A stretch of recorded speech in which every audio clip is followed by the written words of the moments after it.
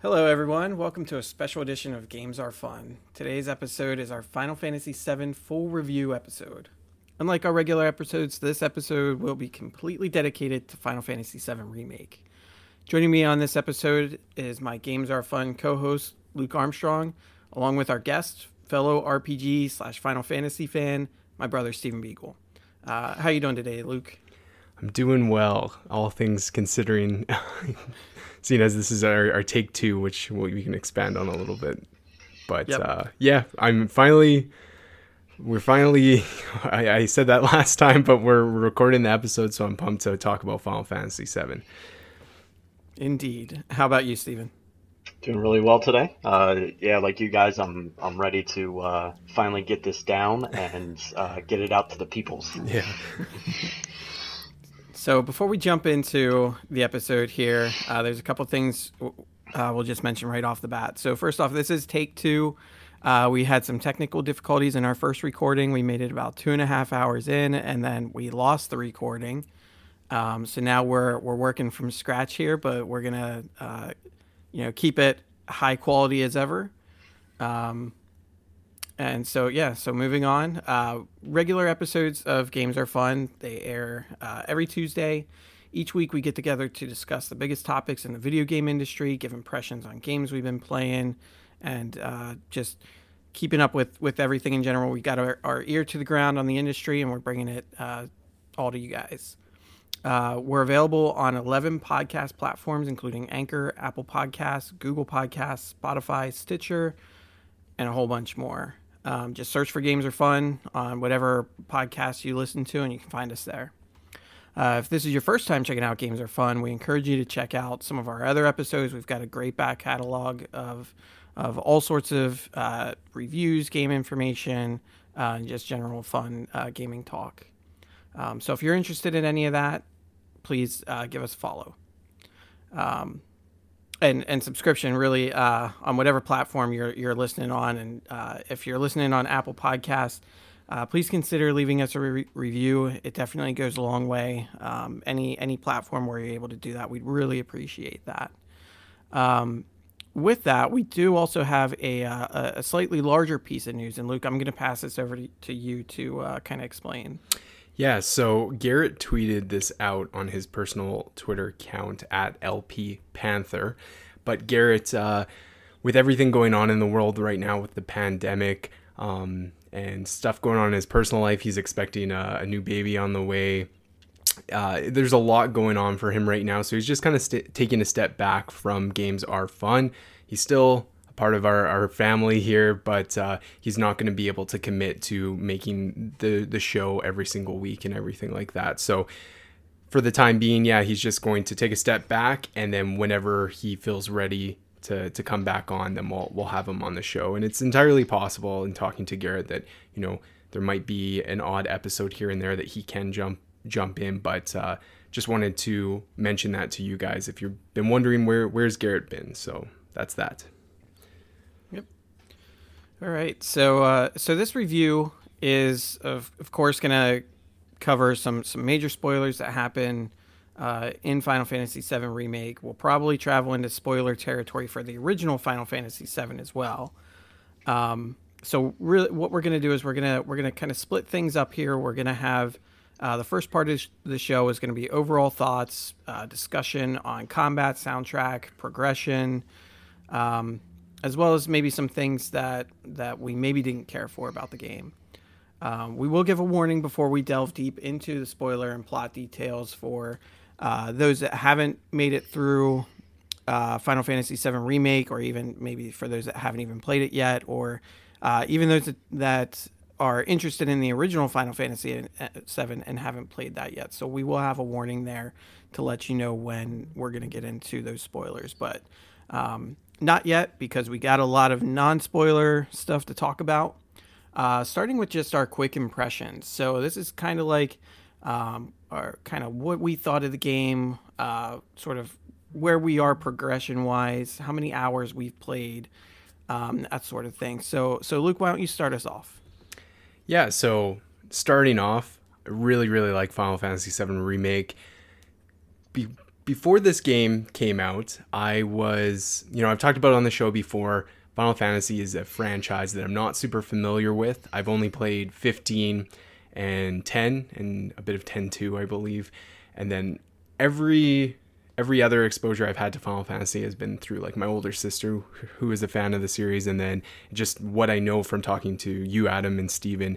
But yeah, Final Fantasy is a big blind spot when it comes to my gaming knowledge. So when 7 was announced, I was really excited because I knew 7 was a key entry in the franchise, and I was excited to be able to try it out in a modern day game kind of way, as opposed to going back and playing a 20-year-old video game. So I was really excited for it, but I didn't really expect to like it as much as I ended up enjoying it, just due to the fact that JRPGs aren't my typical go-to game, but I wanted to give this one a shot because it was such a highly anticipated release. And so yeah, really enjoyed it from pretty much start to finish. I had very little to criticize over it.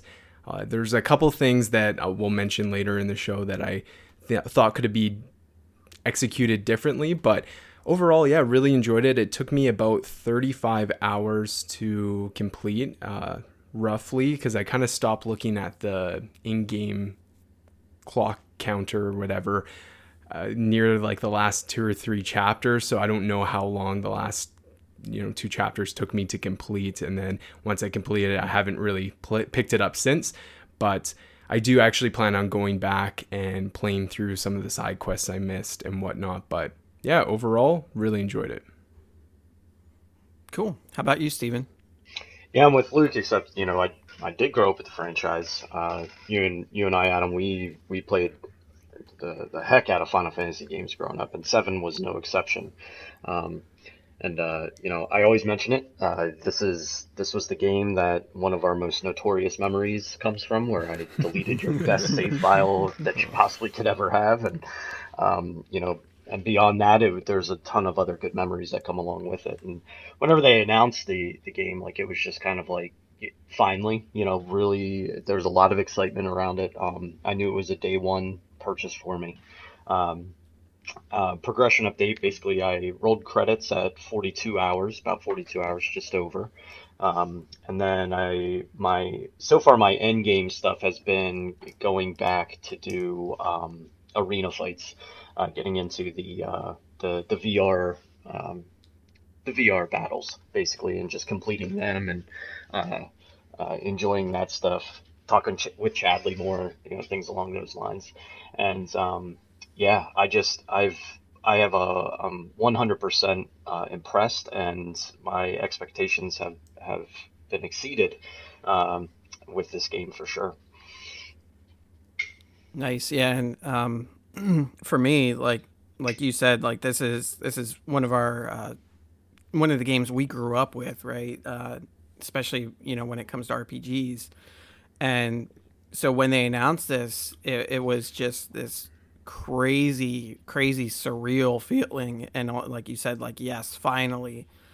But just, yeah, but at the same time, it's like, oh my God, like they have huge shoes to fill too, because the original game was so good. Like, are they going to be able to stay faithful to the original and everything? And they nailed it. They stayed really close to the source material, at least for the Midgar section, because again, this is just a small portion of what was in the original Final Fantasy. They basically stretched out what was originally 3 to 4 hours of the original Final Fantasy VII and turned it into a full 35-40 hour game. So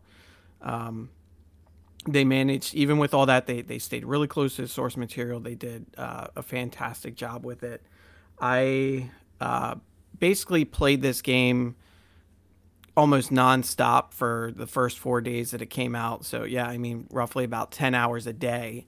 The first 4 days I took some time off work, and I rolled credits somewhere around the 40-hour mark. Since then, I've been going back, doing some cleanup, collecting, things like that, trying to get some trophies. Maybe I've done close to half the game on hard mode, and I have, I think, about 56 hours at this point. So still chugging along at that, although it's been been a little while since I picked it up, just getting distracted with other games and whatnot. But yeah, I think they totally nailed it. They did a fantastic job, and it actually exceeded my expectations. Like, I expected a lot from it, and they still kind of blew the shoes off my feet with it. So yeah, really, really pleased with the way it turned out. So all that being said, let's move on a little bit, talk about the story, just kind of your general thoughts on the main story of the game, obviously without getting into any spoilers for it. Just curious to see how you enjoyed the story overall. The story is just kind of a small part. It's a large part, really, but only part of the overall experience. So, Stephen, what did you think of the story? Yeah, so you said before, taking 3 to 4 hours of that original gameplay and extending it out to a 40 plus hour game. I was really interested to see how they were going to do that and how the story was going to be kind of manipulated in a way to fit that size of a game. So, as you get into it and they begin to introduce the characters to you, and and you go into that first mission, and you're doing the attack on the Mako reactor, and you start to kind of see how they're going to do it. All the places have gotten bigger now.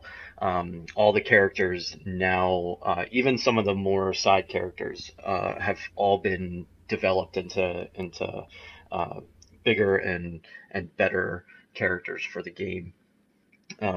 Getting into some of the later chapters, and even a little bit in the earlier chapters, you start tapping into these new areas that weren't in the original game, but they feel like they fit perfectly, and it kind of puts a bow on Midgar and the idea of Midgar that we had going into this. So chapter 6 is one that I'll mention now and mention a little bit later about it, probably in the visuals part when we get into this. But chapter 6 is one of those chapters where it is a completely new section of the game, and it fits. It's not like it's forced or anything, and that's pretty much how the entire story goes, is that you have these expansions that occur in the world that we know, but yet it feels like it fits perfectly. It doesn't feel like it's forced just to make the game bigger and longer. It all flows together and makes sense, and it's throughout the chapters. You just get these different places where the game has been expanded, and it all makes perfect sense. And storyline wise, you were saying about sticking to the source material, and they really did. Like, you play through this game, and it just really keeps you right on track with how Final Fantasy VII progresses while in that Midgar phase, while twisting in some of those extra pieces that you get a little bit later on in the original game, to again just make it all make sense and be bigger and better than before. Yes, indeed. Luke, what did you think of this story? Yeah, so going into the game, having not played the original, I had no knowledge really of Final Fantasy VII stories, just apart from what I had seen online and what I know of the game and everything like that. So playing through it, I didn't necessarily know, like you guys did, of what was added, what was removed, although I think there was more added than omissions. But the overall story I thought was pretty solid. It's very clear that it is a part one of a story, right? We knew that obviously going into it, but even just taking the game itself on its own, you can tell that the story is supposed to continue. I saw it kind of almost like the Fellowship of the Ring for the Lord of the Rings, right? We still need to see how this adventure unfolds and everything like that. And I think they did a really solid job at someone like me who doesn't necessarily know where the story is going to go. Really excited for that because of what I've seen through this first part and everything. The world itself is really really cool, like Midgar, and just how learning about Midgar and the history surrounding the characters that you come into contact with, even just the NPCs that you pass by in certain sections of the map, hearing them talk about this world and everything, it just really is well-rounded, and I yeah, I have to say I'm not normally a fan of JRPGs because sometimes the story can be a little too anime, a little too over the top and somewhat cheesy for my taste. And I felt a little bit of that playing through the game. There were certainly moments that I kind of rolled my eyes at just because it was silly, or like, there was moments where, hey, the stakes are really high right now. There's a lot of crazy stuff happening in this world and the characters are reacting like none of it's really going on. You know what I mean? So there was a little moments like that I felt the tone of the characters and everything didn't necessarily line up with of what was happening in the world and what the plot was of this game and everything. So besides those little inconsistencies there, I really enjoyed it overall. Nice. Yeah. It was really, when it comes to story, there's not too much else I can say other than, it felt like Final Fantasy VII, and just in the best way, really. The story was familiar, but there were still new pieces to kind of uncover, and kind of. Still new things that that I was learning throughout the game. So just that extra lore and kind of the different sort of twists that they added on things. They really kept it exciting, even for those that like knew what was going to happen. And kind of some of the things turned out a little bit differently from the original, but it was done in a way that wasn't, it was actually quite good. And, it resonated very well with me, and I enjoyed it. Like I said, it felt like Final Fantasy VII, but for the modern era. So they knocked it out of the park as far as I'm concerned about the story. But then again, when you have that much of a story to go off of, you have the bones of the story. They had a lot of good bones to work with. So really great job of that, and just kind of fleshing things out from there. So, yeah, story, really enjoyed it. Gameplay, though, is really a shining star for this game. So definitely want to touch base on some of the gameplay portions, specifically to start the combat, difficulty, and kind of character progression, because all that stuff kind of fits in together. So, Luke, tell me what you thought about that a little bit. So people who know me and my video game taste, I hold story over gameplay, usually in terms of things I care about. I'm a sucker for a good narrative. I've played lots of games that are janky as hell and somewhat broken, but I power through that because I just like the story so much. Now, Final Fantasy VII Remake is a game that I like it. I like the story, like I said, but the selling point for me was the gameplay, everything that you were doing in the game, specifically the combat system. So yeah, I am not a fan of turn-based combat, and obviously the original, that's what that was. With this remake, they took that kind of core foundation and kind of combined it with real-time action combat, right? So you still had the ability to switch through your characters and pick attacks and stuff like that, but doing it in real time was really, really cool. I really enjoyed just how much detail they put into every single piece of the combat for every character that you get to play as. So Cloud, Tifa, Aerith, Barret, I felt that each one of them was really well polished.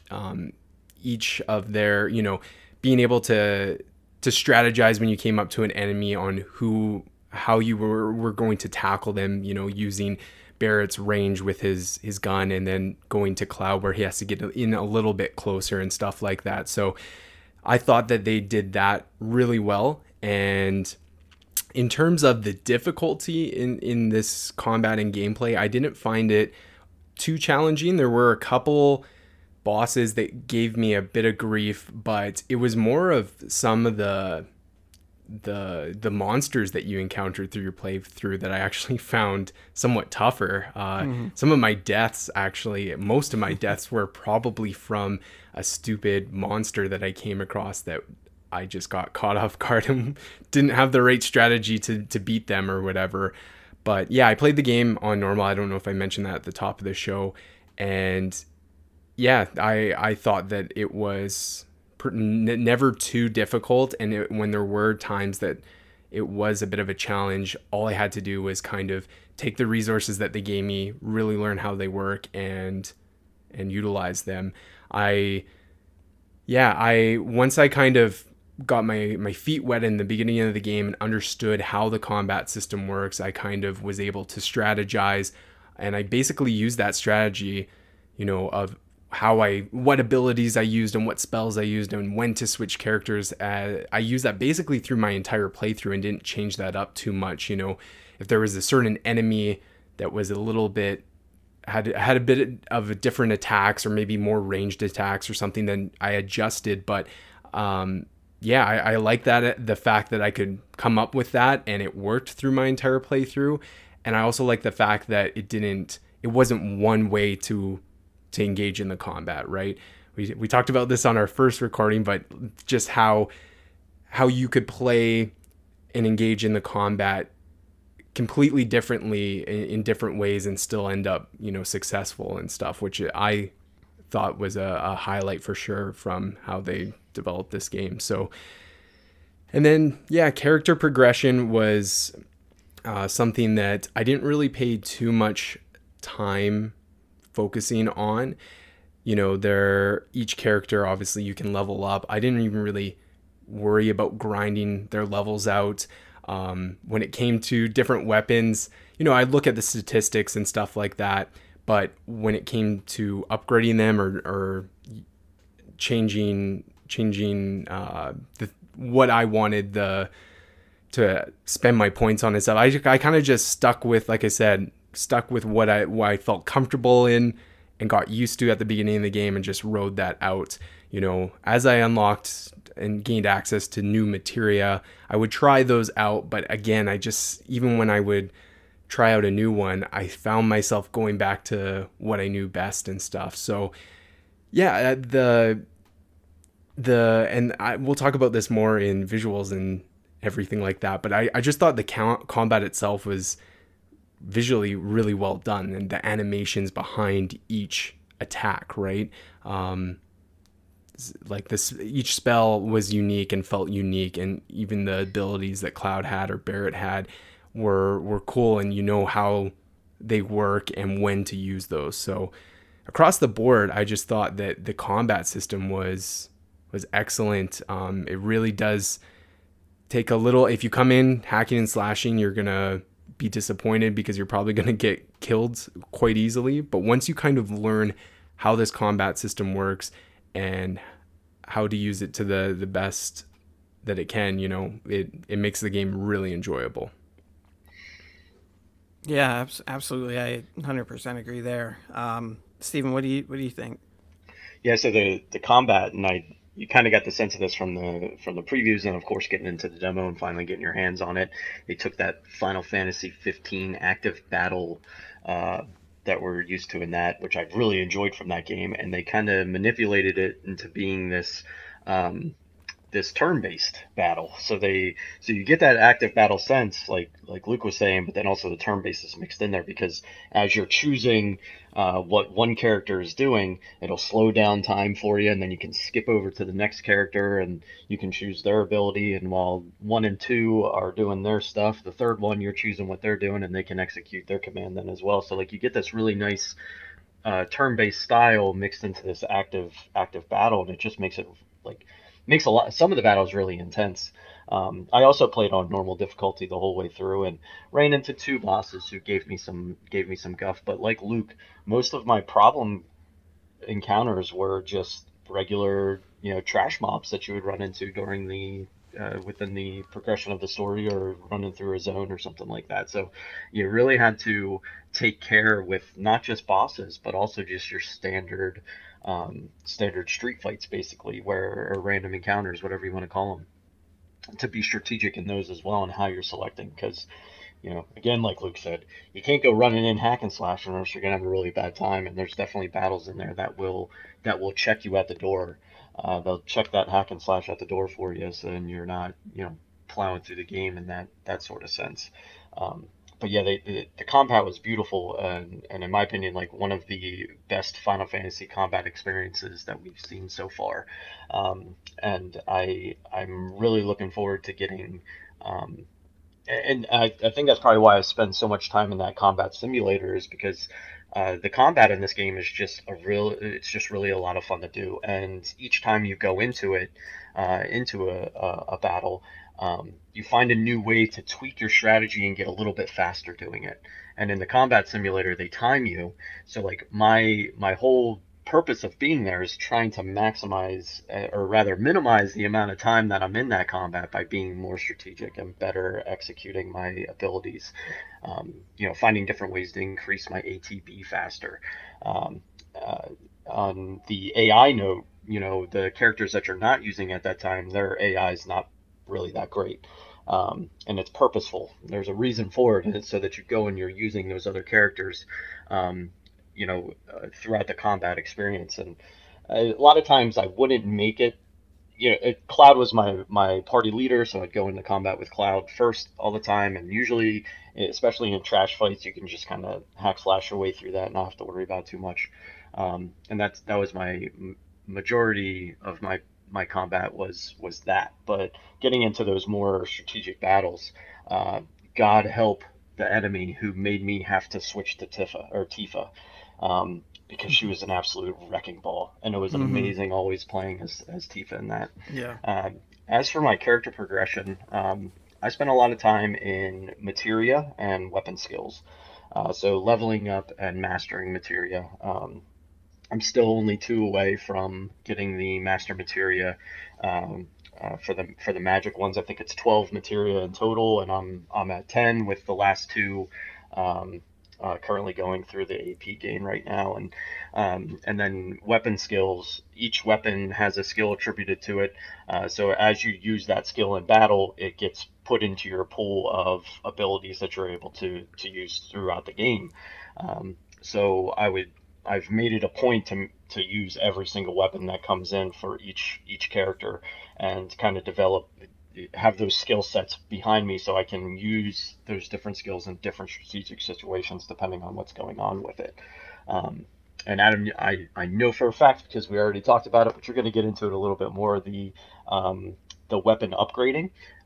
Mine was all auto. I really didn't mess with that too much, but it is there, and that's why I'm gonna love that Adam's gonna be talking about this, because the this whole thing that's been introduced with these weapons and uh, kind of um, you'll do better, but it's there. I didn't do much of it. I kind of just skipped over and focused more on that materia and weapon skill building, and then just kind of leveling up as I went through the story. Yeah, yeah. So to touch base on what you were saying about the weapons, yeah. So for instance, like in original Final Fantasy VII, the entire time that you spend in Midgar, most of your characters are maybe gonna have two different weapons to choose from during that time. So thankfully, Square Enix decided they were going to give each character six weapons to choose from. So there was plenty of options. Steven, as you mentioned, each weapon has its own like stats and everything, and abilities associated with it that you can learn. Once you learn it, you keep it forever, regardless of which weapon you switch to. Um, and with Final Fantasies, you always have your experience gains that get you your level ups, and Final Fantasy VII has the materia system, which is how you sort of equip your magic, and they decided to throw in an extra layer of menuing into the game, which I absolutely loved, because when it comes to Final Fantasies, I love menuing. In seven, I was always rotating materia in and out, and I didn't really play much of eight, but I know like the draw system, you could equip magic to your different stats to increase those as you saw fit. In nine, you had the was it like the accessories or weapons or things that you get, ability points that eventually let you learn, I believe both active and passive abilities. So it was kind of fun doing that and equipping those. And then 10 brought probably the best menuing experience of all with the sphere grid, which is just absolutely incredible. I love the sphere grid so much. And they kind of applied a little bit of that to Final Fantasy VII Remake. So each weapon has the ability to be upgraded. Every time you level up, you get skill points. The max level in the game is 50, so you can only continue to get those as you level up, and then you hit a cap. And the only way to continue getting SP afterwards is by collecting key items that give you a bonus of 10 SP every time you get that. So there is a way to go beyond the leveling cap by getting these, I believe they were called scriptures or something like that. But I think manuscripts. That's it. Yeah. That's the word. So you can kind of go above and beyond. So like Steven, like you were saying, where you kind of just auto selected the abilities for each weapon. I went in and I would sort of meticulously look through, because you would hit certain weapon levels after you got so much SP that would unlock basically these nodes that you could choose from, and each node had a certain number of perks that you could get, attack up, magic attack up, HP bonuses, MP bonuses, defense upgrades, new materia slots, all sorts of things that you can choose from, elemental boosts. Like the list goes on. There's just so many to choose from. So each node has its own things you can choose, and each node requires a certain amount of skill points to choose from. So I would go in and I would kind of really eye up at like, okay, what abilities can I buy now with the SP? What do I need to save up for? Because maybe I'm focusing on a certain stat with this weapon that I'm currently using. So there was a lot of just kind of an extra level of strategy that the game gives you through this upgrade process with the weapon. So it was really great that they added that in. It was brand new to this game, and it was just a really nice way to kind of combine, traditional leveling up with something like a sphere grid, just to add that extra layer there. So I really enjoyed the progression that you get as you level up. Now, it did seem like you were kind of maybe level capped in different areas, which was kind of a bummer. You would kind of only get so many levels, and there weren't really random encounters to where you could just grind away and level up. And even if you did, again, there's a cap. So But that was fine. Like the combat was fun. It was great, as Luke was saying, and Steven too. Like this really is really a bright spot for Final Fantasy VII Remake. Like the combat was just phenomenal. It was so smooth. The animations were great. The kind of strategy that you had to use for it, like whether you were going to attack, use an ability, like how you were gaining ATB, how you were going to use the ATB. You had blocks, you had dodges. Everyone has unique abilities, and that was a great thing too. Like everyone just felt so unique in their fighting style and their abilities, that everyone stood out in their own way, and it made them really fun to play as each character. And to kind of go along with that, like the game was, like Luke said, it wasn't overly challenging, but there were times where it definitely made you think, and you kind of learn from the bad experiences. And with the difficulty, there's normal, easy, and classic. And on easy, you could pretty much, if you wanted to, just kind of mash the attack button the whole way through, but you're definitely losing some of the experience if you do that. Because it really is meant to be played by switching between characters and using every tool that you have available. Hard mode takes it a step further, and they take away the ability to use items. And when you rest at rest spots, you only recover HP. You don't recover any MP, which definitely makes things hard, because you're basically only getting MP back either by using certain skills or breaking boxes, which occasionally have little MP boosts on them. And then whenever you switch chapters, you get a full refill, and that's about it. So hard mode is definitely challenging in the fact that it adds that, as well as obviously making enemies stronger, giving them more health, and giving bosses new attacks that you didn't experience in the normal playthrough. So I mean, overall, it was just really great. It was well balanced. It was great menuing opportunities, and just again kind of beautiful overall. And again, like, fighting a lot of the classic enemies that there were. I don't think there were any new enemies. I think they all were newly rendered enemies from the original game. So again, staying close to that source material. And they did just a great job with that. So was it Hell House that was implemented differently, correct? Yeah, so Hell House was just kind of a random enemy you would run into. It wasn't a boss fight.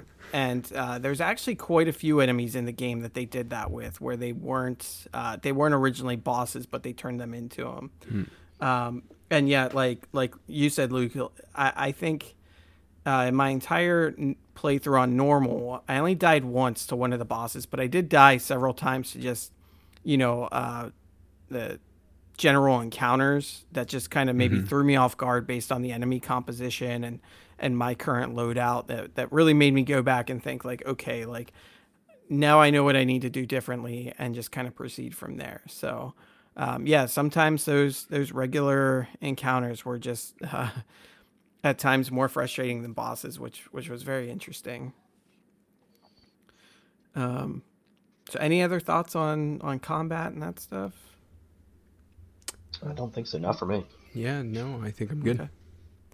So next, I want to cover exploration and side quests, and so let's start with you again on this one, Luke. So going before Final Fantasy like 7, when it was first announced as a remake and everything, and not knowing anything really about the original, the only knowledge I really had to go off of was Final Fantasy 15. And so I kind of was, with this being a big full remake, I expected Final Fantasy 7 to be this like huge big area that I would be able to like run around Midgar in its entirety. And then when I started playing, I realized that, first of all, Midgar is huge. Not only is it this big city, there's also like a city underneath it, right? So quickly I learned that Midgar is way too big, and that's not how this game is set up. And so once I came to that realization, I was actually kind of glad in a certain sense. I'm a big fan of open world games. They're probably one of my favorite genre of video games, but in a certain sense, making a game too big, too many areas to explore can sometimes be overwhelming. I mean, I'm playing I'm playing Assassin's Creed Odyssey right now, and that game is freaking huge. Like, massive, yeah. It's insane. Like, I actually can't believe how big that game is. But there's some truth to saying too big of a map can be too much, right? And so knowing that it was a little bit more linear actually made me a little bit more relieved, because then I could take my time in each kind of area. So yeah, I mean, the progression of having some areas where you would be able to kind of explore, like especially when you would go into different sectors, being able to explore those areas was really cool. Finding little nooks and crannies in every single spot, especially once you get to Wall Market, and seeing all the little hidden alleyways and things that you can crouch under to get to the little edges of that exploration area was really, really neat. And yeah, it was really crazy, because you would look on, whenever I pulled up my map to go to a certain quest or a waypoint I had set, it looked like, oh, that's pretty far away. But it wasn't too big. All the areas weren't overly large, and I don't think that was a bad thing. I think that was quite good, because then it could really allow me to pay attention to those areas and the work that went into designing them, and all the little extra details that you can see sticking out of, the NPCs having their own conversations as you run past them, and hearing little bits of dialogue, and seeing, kids playing on playgrounds and cats running around was really, really cool.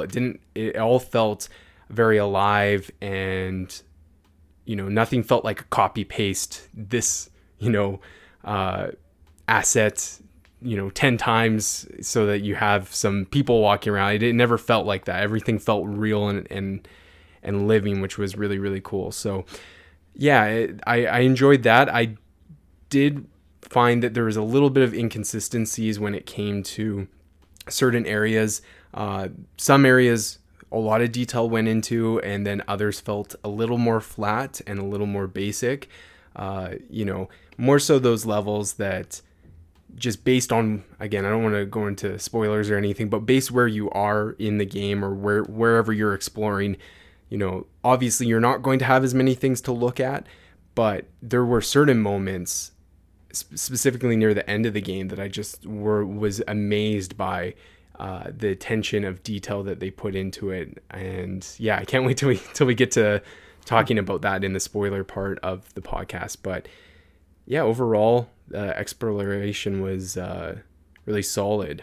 Sorry, do you want me to go into side quests as well?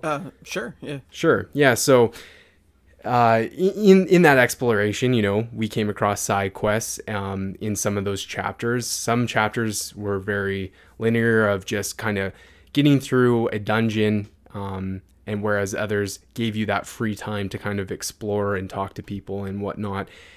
And so I thought the side quests were pretty average in terms of what you were doing with them. Some of them were like the typical, I need you to go clear out these monsters in this area. And so you went out and did that.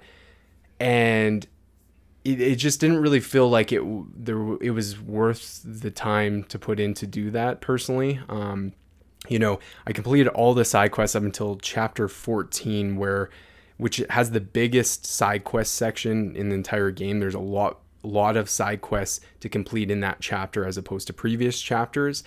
And just for the sake of time, of like, I need to complete this game, I kind of skipped over those. But I do want to at some point go back and complete those side quests. But yeah, I just felt like they were all very samey and didn't really move the needle too much in terms of excitement when I was doing these side quests. I was really hoping for more of a variety in terms of the, what's at stake with these side quests, right? You have this big story that's going on, what's happening around you. There's a lot, right? With Cloud's story, with what's going on in Midgar and the overall world, there's a lot there. So when, I'm doing these little things, when that stuff was going on in the background, it just seems like kind of it didn't make sense to me in its positioning. But I mean, you do need to find some downtime to pull yourself away from the main story to kind of see what else is going on in this world. And yeah, I just wanted, simple fetch side quests, great, and then maybe a medium in size of side quests, and then maybe bigger ones that are almost considered like a regular quest, a mainline quest, but just connect to the overall plot and the story more. Because there was a little bit of that connected in with, what was going on in that chapter, but I just felt like that some of them didn't really matter, so why put them in there? But that's just my take, and when we kind of talk about more of the things we didn't like, I can expand a little bit more on that. But that's going to be probably the biggest criticism I have around the game. Okay.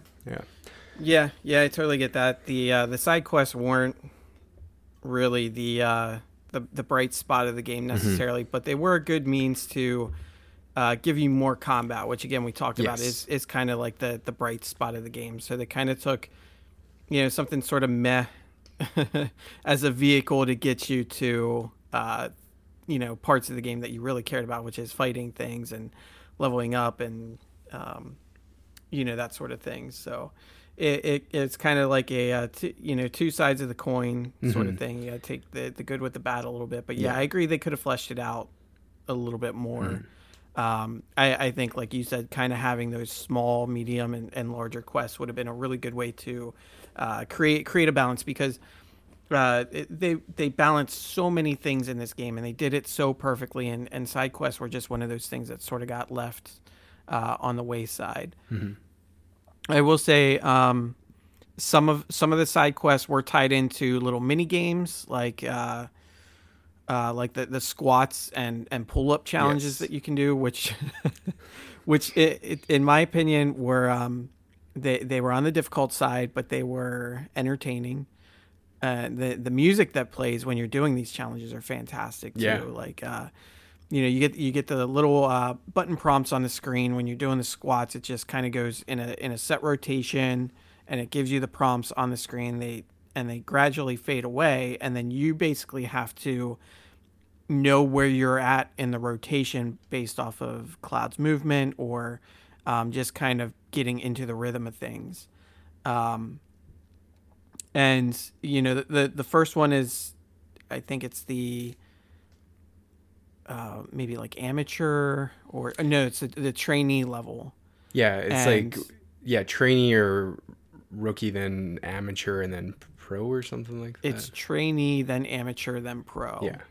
So each one had three levels to it, and the first guy that you have to play against, he's kind of a pushover, and then after that, I got my butt kicked in squats on the second dude, and I'm just like, you know what, I'll come back to this later and deal with it another time. And it turns out there are trophies assigned to those, but after I beat the game and I started going back doing some cleanup, I did the pull up one, which is even harder than the squats.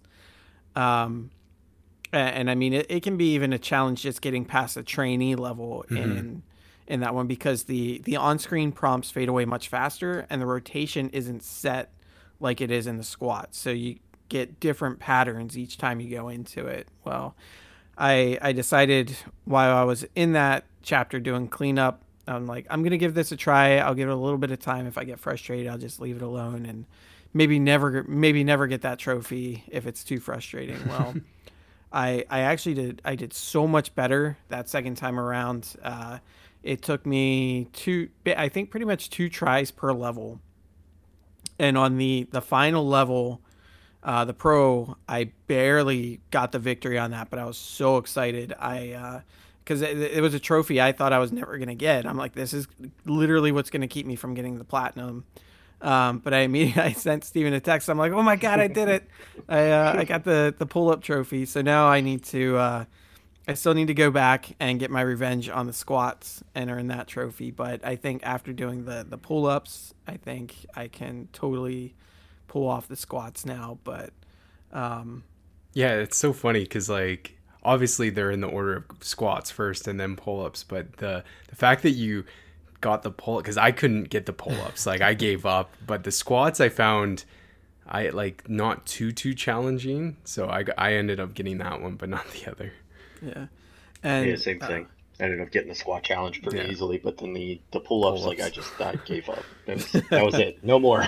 I didn't devote nearly enough time to the squats as I could have. I was kind of at the point where it's like, okay, I just want to do the next thing. Mm-hmm. So I kind of gave up on that a little bit sooner than what maybe I should have. But because later on in the game, chapter 14 has quite a few side quests in it. And I got to a point where it's like, okay, I just need to beat this or I'm going to run out of time this weekend. I didn't want to run into any spoilers. And sometimes during the week, it can be really hard to sit down and get some real game time in. So I'm like, I'm beating this by the end of my long weekend. So I ended up skipping a couple of them in chapter 14 just so I could get through and beat the game as fast as possible. And eventually I did go back and got the other ones that I was missing. So,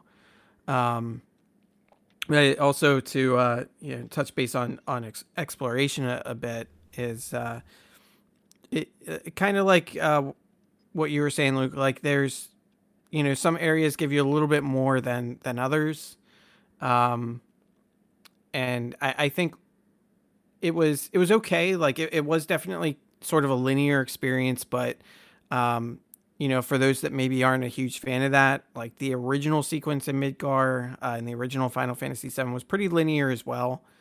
So this again kind of stayed true to that, but they did take some areas in the game that were maybe just a screen or too big, and they turned them into like full size dungeons, and that was really cool. So again, it's just kind of that total like expansion of the original game, and just kind of really fleshing things out. And they added a couple new things to make things interesting and to add a little bit more to the game. So exploration was really great. My favorite part, I'd have to say, is you spend a lot of your time in the slums in remake, and I mean in the original too. You don't really spend a lot of time up on the plate of Midgar, and it's easy to forget when you're down there that you're under a massive city. And one of my favorite parts is when you go into Wall Market, and there's a very prolific mansion as part of it, and the camera kind of pans up on the mansion, and you see the plate above it, and you see all the concrete and the sort of electronic kind of, I don't know how you would really describe that, like a Just that kind of techno-punk. machinery, yeah, the techno machinery, Yeah. yeah, Yeah, industrial thing. so you see that, and like you kind of forget that you're down there, and then like you could be just walking around, and you just kind of pan.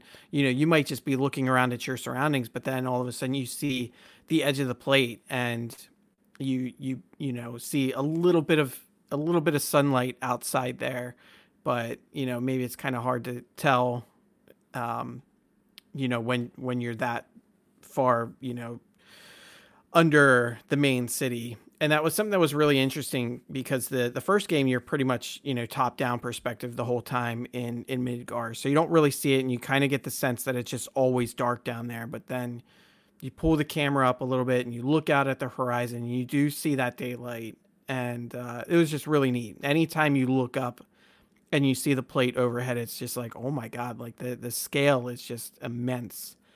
And it was just so kind of, again, all inspiring, like being a fan of the original game, and seeing how these things come to life, and kind of put a little bit of everything into perspective. So I thought that was really cool. And you do get to spend some time up on the plate too, which you didn't really get to do in the first or in the original game. So I thought it was really neat that they gave you some time up on the plate, and you really kind of see the contrast of the upper city and the lower city. And I thought that was really cool. Um, so with all that said, Steven, did you have anything you wanted to talk about with all that? Yeah, so with the exploration, it all of it was almost this come to Midgar to fall in love with it all over again, because it is linear. And the one thing that I was thinking about, and I didn't mention it on our first recording, is Final Fantasy 13 in its start is a very linear game, and it pissed me off. Like I Mm-hmm. hated Yeah, Final same. Fantasy 13. It was, in my opinion, whenever I was going through it, and this was Final Fantasy 8's not one of my favorites, and it used to be my all-time non-favorite Final Fantasy game. But Final Fantasy 13 has taken it from me, and they had a very linear beginning to the game, and going into this one, like it was a completely different experience. I feel because like one, I think the combat was a big change also Mm-hmm. from that one, but the you're in a linear game, but you don't have the feeling that you're stuck on the path. There are Yeah. those little places that you can kind of break away.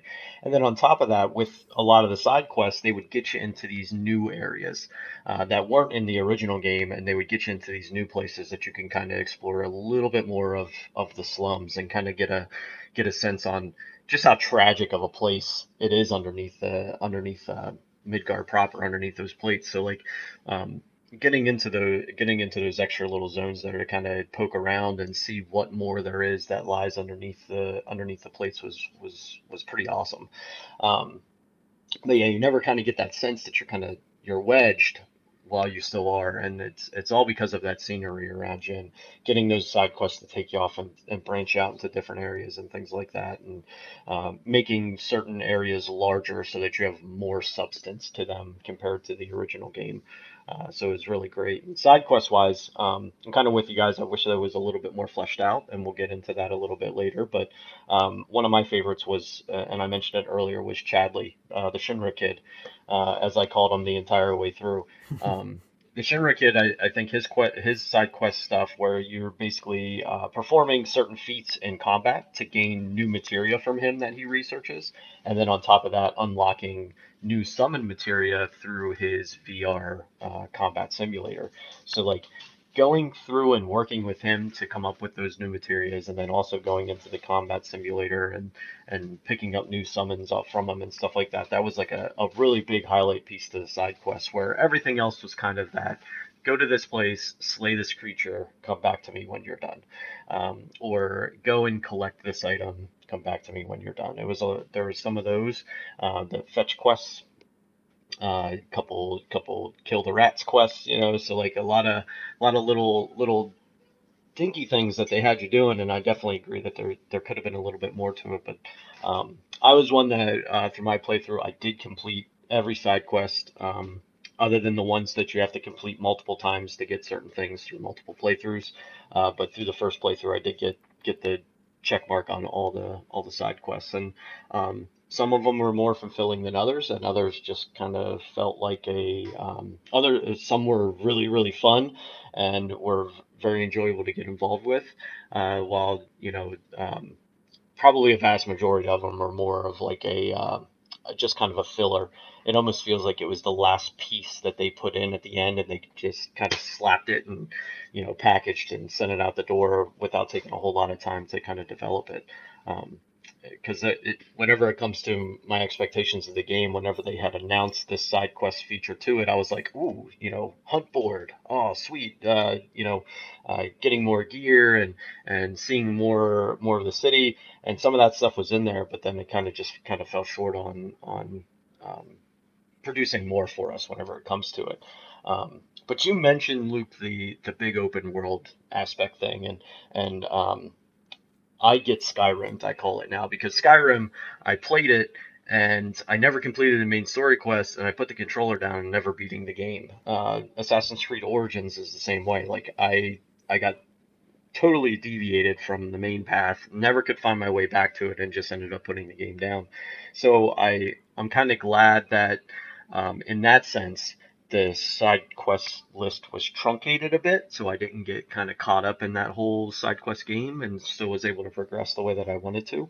But I think that the quality of the side quests could be tweaked a little bit to make them just a little bit better going through it. But yeah, definitely a lot of fun for the world itself, getting around there, taking a look at things, and seeing new areas, seeing expanded areas, things like that. It was absolutely fantastic getting through that exploration part for sure. Yep, and one thing to add to the side quest thing. So at the very least, when they say, "Okay, go kill this thing," right? At least they made those enemies challenge. Like they were beefed up versions. Like it wasn't just your classic sewer rats. Like these were beefy rats that were gonna take you to the ground and bite your neck and stuff. And then you had the hellhound that was just like this was like muscle hamster thing, right? Like this thing was Yep. just bulging with Yeah. muscles. It was ridiculous. But yeah, they See, made that. I was gonna It was say a tough fight. in chapter 14, there's some really great side quest fights too. Yes. Yeah. Not to get into spoiler territory just yet, we're gonna get to that, but the chapter 14 side quest, that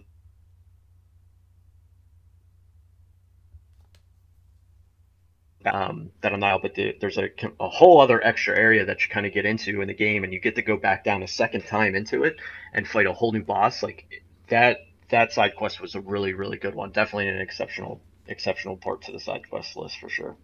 Mm-hmm. Yeah, there were definitely some good ones in there that had a little bit more care than others, but at least overall, you could at least expect a challenging fight out of it in most cases. All right, so moving on then. So yeah, there's ton of gameplay to talk about, and such good gameplay it was. But another fascinating part about this game is the visuals and the sound that take place as well. I mean, starting with the soundtrack and the voice acting, there's definitely a lot of great things to talk about there. Luke, let's have you talk about that. Yeah, so like a lot of people who played this game, the soundtrack really stood out to me. I mean, from the very first, I ended up not playing the demo and I went into this game like fresh. And so that title card sequence, right at the start when you're looking over Midgar and it says Final Fantasy VII Remake and the music's going, just got like it literally gave me goosebumps. Like I was blown away by how much effort went into composing this music and stuff like that. And just like I talked about the story and the gameplay and everything, I don't have the original to compare it to, so I couldn't necessarily, a lot of these songs, I can't compare of like what the original version of that song sound like to this new remix of it or whatever. But yeah, I really really liked all the songs that were in there. Yeah, there's something about Final Fantasy music in general that kind of has this like familiarity about it, because it was so funny because I played the Final Fantasy VII theme song. I was watching some sort of video and it was playing and Megan turned to me, she's like, what song is that? I know this song. I'm like, trust me, you don't know this song. Like if I don't know Final Fantasy, you don't know Final Fantasy for sure. And I doubt you've heard this, but it sounds like something. It's just like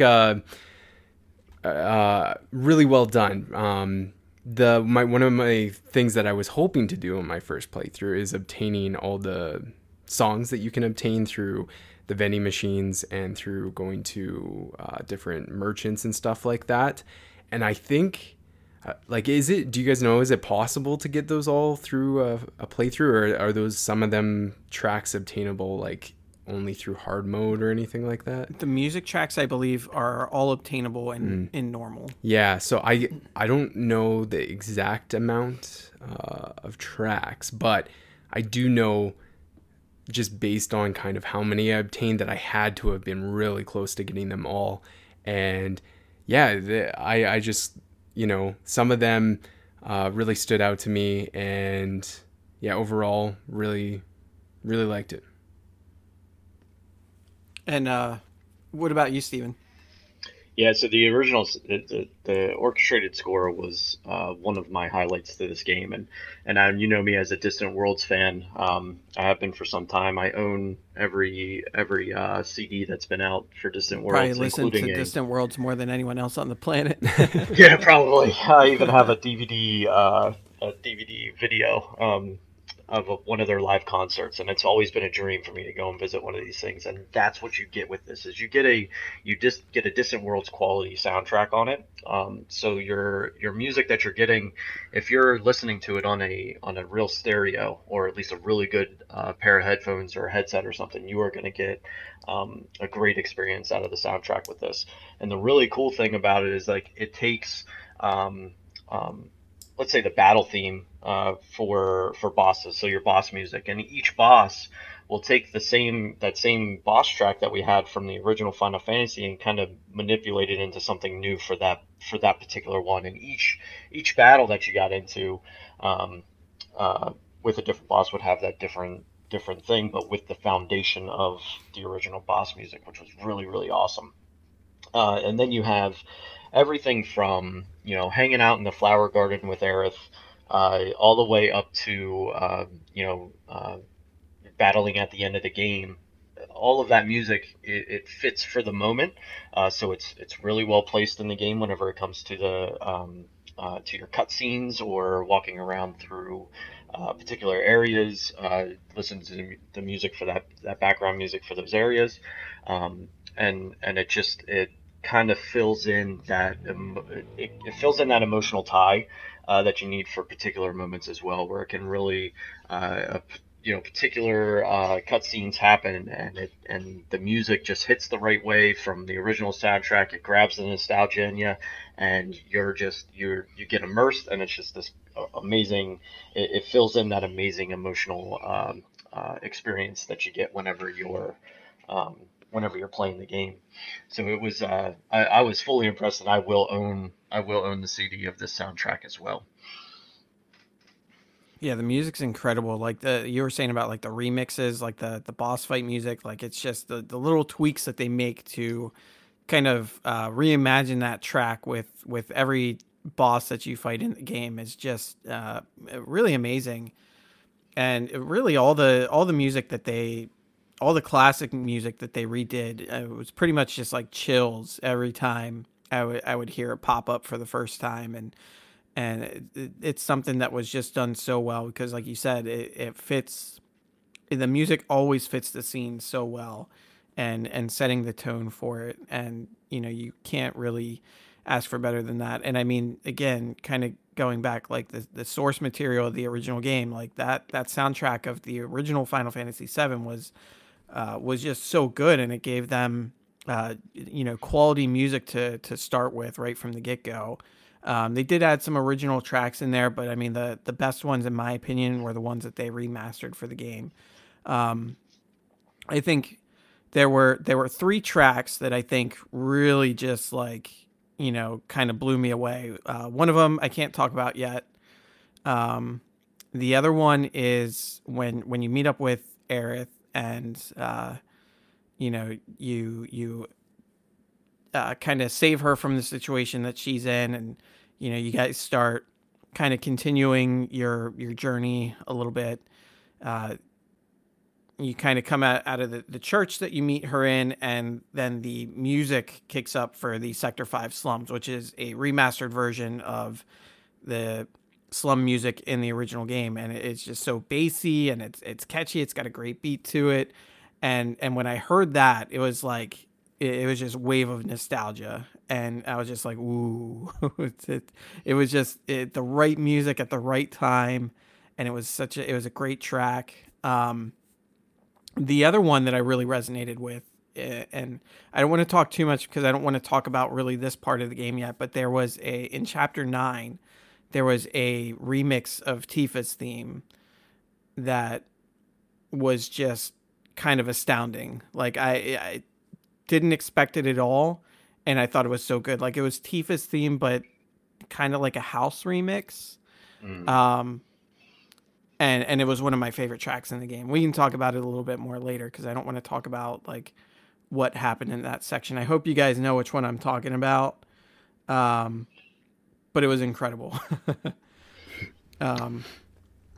So the other thing that kind of goes along with the sound of the game is the voice acting, and I think the casting was just really great overall.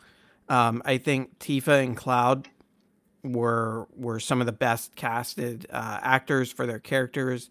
I really like. I think Cloud was just perfect. He might have been the most perfect casting in the game. And there's one character specifically I know I think we'll all three probably touch on, and that's a side character, which is Wedge. And we kind of all have our thoughts on him, but I actually know him from the show Mom, where he played a character named Baxter, and he was a kind of a deadbeat dad, stoner, just always kind of messing things up, just kind of a fumbly bumbly dude. And I don't know if it's a typecast thing or what, because Wedge he was that fumbly bumbly kind of guy too. But he had one of my favorite lines in the game, which comes up in chapter 4, where it's really kind of a team building chapter for Cloud and the kind of side characters of the Avalanche group. And they're kind of one of the characters, Jesse, leaves the group for a little bit, and you're there with Biggs and Wedge, and they were just kind of talking a little bit about Jesse's past and the kind of things that she went through to come to Avalanche. And apparently it's a story that she probably wouldn't want Cloud to know. So Biggs is just like, hey, like, don't let Jesse know that we told you this. And Cloud's like, no promises, man. And Wedge, he's just, you know, in his goofy manner, he's like, seriously, she'll beat the shit out of us. And I just thought that was one of, like, just a really humorous line at kind of like a, you know, kind of, it was sort of like a serious moment, but it was kind of like that mood breaker sort of line. And I thought it was perfect, and I really enjoyed that. But yeah, overall, I think it was great. The only character I didn't really feel like maybe was the best casting choice was Aerith. I think the acting was fine. I think it was maybe the dialogue that they gave Aerith and sort of the personality. She didn't really kind of come off the way I remembered her in the original game. She was just kind of a little too over the top, bubbly, perky, quirky, sort of demeanor to her. It wasn't quite the sort of a little bit more mature vibe that they gave off in the original game. And so that was really the only one that maybe I didn't feel like, again, maybe not so much the acting, maybe it's the dialogue, but it was the one that kind of just didn't sit as well with me from the others. So in regards to voice acting, Steven, what did you think about the casting? So with I'm gonna go straight to Aerith because you just ended with her, but I thought that she was incredible, and I don't want to get too much into it because where my points come in is definitely spoiler talk, but you can tell I'm with you where she's very witty, she's bubbly, especially in the more lighthearted moments or whenever things aren't as serious as what they are. But man, she could flip a switch and go to that. You can just see it in her eyes. Her eyes are burning, and she's saying certain things, and you know just to kind of pay attention to her at that moment. And that was one of the coolest things about her character, and how it kind of went from this, you know, bubbly, perky, witty, fun, lighthearted person, but in those moments where it warranted, she just kind of flipped around and was like, don't mess with her or listen to what this woman is saying. You know, and it was really well portrayed in that. And then you mentioned Wedge. Wedge was one of my favorite characters, and his dialogue, like I don't have as good of a memory as what you do, but I know that he had a lot of one-liners in there that just kind of like whenever he said them, it just made you laugh at him because like the delivery was fantastic on the way that he did it, and like the character himself and the way it was portrayed, like he was just it was a fantastic fun I say addition when really he's been there forever, but how about one of the better and more fun expansions of characters that we saw here in the remake compared to the original. The one of my favorites, and Final Fantasy veteran John DiMaggio makes an appearance in this as Heidegger in Shinra's board. So that was really cool to find out and kind of hear him put his voice to another Final Fantasy character again. You know, went to the dark side on this one, but you know, we can't have the happy-go-lucky Waka voice happening all the time. You know, so. That's too bad. I'll take Waka any day. Yeah, put him into any game. Waka can go anywhere. It's fine. I'm good. Yeah. Yeah. But yeah, I think those are the ones that kind of stood out to me through the voice acting. Voice acting is not really like my. It's not something I put a whole lot of thought into whenever playing a game or something like that. But I feel that every character and every voice actor that was doing their job with them, like they portrayed their characters well, and I think each one kind of added a flavor to the characters that. In the original, we didn't get because there was no voice acting, and I think that they were each one of them a perfect fit to the character and what you could imagine them being from the original game, minus Aerith for you, Adam. But I think that everybody kind of hit the nail on the head whenever it came to their dialogue. Hey, so how about you, Luke? What'd you think? Yeah, so pretty much just to echo everything you guys have already said, I felt that all the main characters were casted perfectly. I mean, Cloud sounded how I kind of expected him to sound, you know, just looking at his character model and everything like that. And Barrett, to this you look at that guy and you know he's gonna have a very loud, yelly voice and everything like that. I felt that there could have been more of a range from him in terms of a performance, but again, like that's how that character is wrote, and not so much in. I didn't really I thought everyone's performance was top notch. What I expect in a AAA video game like this, so I have nothing to say bad about the performances. I did feel that some of the dialogue options kind of set up some of the performers for some weird moments and stuff like that. And I don't know if that's just kind of like anime tropes coming through that I'm not familiar with. There were certainly times where characters would react in ways that I'm like, why are you reacting that way? Like, that's not how quote, air quote, normal person would react to somebody finding out that information or whatever. So there was little things like that I thought were a little odd and a little cheesy at times, but again, it was more of just how the dialogue was wrote and not how it was delivered or anything like that. So, but yeah, there was a couple times where I felt that they could have used a little bit more variety in terms of the NPCs talking in the background, because obviously it costs a lot of money to get a bunch of voice actors, and with NPCs kind of constantly talking as you're walking around different areas, that would cost a lot of money to get that many different people. But there were certain moments where I'm like, this character, or like even like a character I talked to in a side quest, sounds identical to a different character I've already met in this game. So I thought that, if you're going to have a character with on-screen talking and everything like that, playing a part in the story, even if it's just a side quest, you need to have those characters still being unique and original and everything like that, just like the main cast is. So, there was a little bit of that came through while I was playing, but yeah, I was really impressed with everything. Nice. And then, of course, going into the visuals, graphics and cinematics, they really go hand in hand in this game. It was a beautiful game, filled with really great, as we talked about, animations and scenery, but also some really great set piece moments as well. Steven, why don't you kick us off on this topic? What do you think about? What are your thoughts on the graphics and cinematics of the game? Yeah, so considering where we're coming from with the original into this, like, with, a million times better graphically compared to the original one, and just in as a game itself, in this modern era, really solid, whenever it was put together graphically.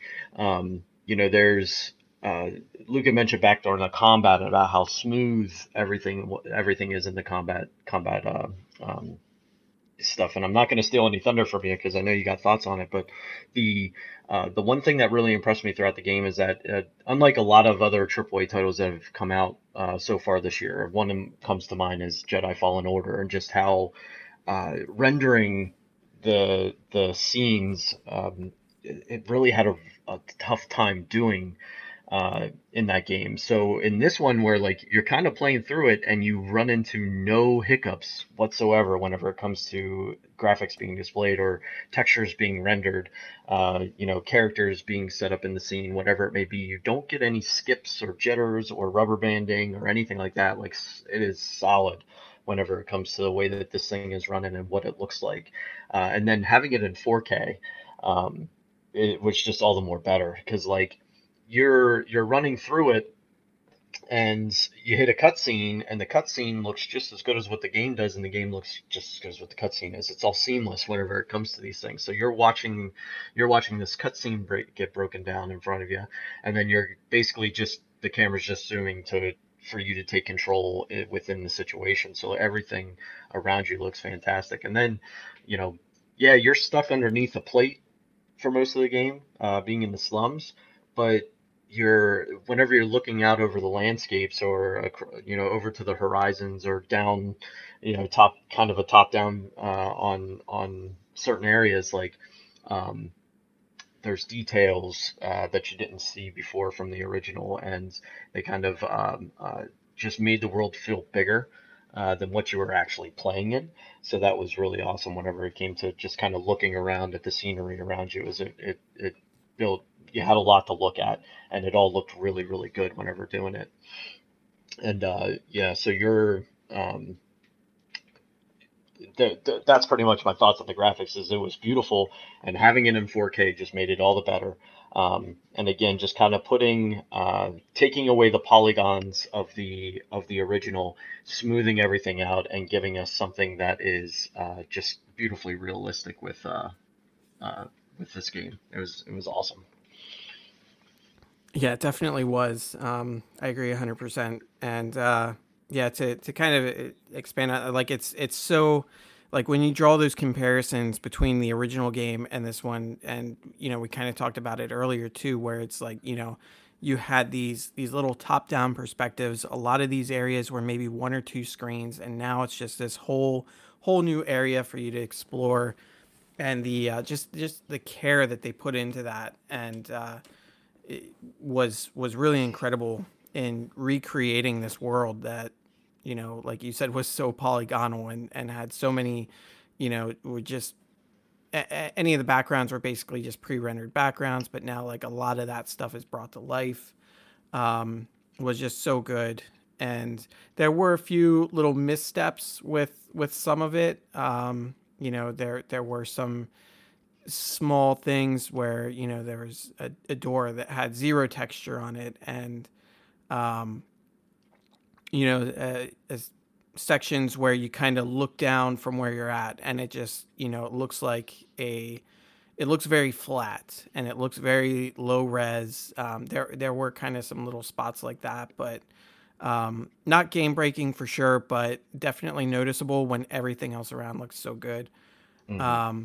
But really, again, the cinematics were one of those like bright spots of the game. The game is so story heavy in the things that they've added and expanded on, that um, a lot of the stuff that you see is in cutscenes and dialogue scenes and stuff like that, and even in the boss fights, like bosses have certain phases that they go into, and so the camera's kind of cutting around while it's jumping into these new phases, and it all just works, and everything is very stylized. There's a lot of action in it. There's a lot of you see characters fighting in like a cutscene, in like a cinematic sequence, and it just looks so good.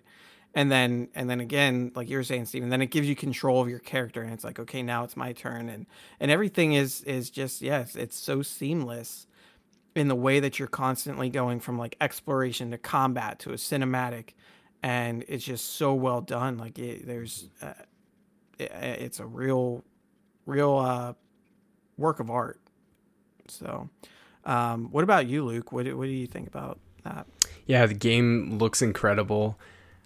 In stealing words from Garrett in our group chat, I think the night that we were all kind of booting it up, he was like, this HDR is popping, and that is very true. The darks are dark, the colors are vibrant, looks great, running on a PS4 Pro with that 4K resolution and everything like that.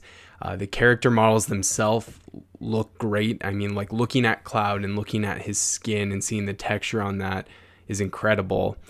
And I don't know if I'm being like too critical or not, but I just felt that the attention that went into the character models, there were certain things that in the environments that didn't have as much attention. Like you already mentioned, Adam, looking down at certain things looking flat and 2D, which didn't really match the rest of the game, or the majority of what you saw in the game.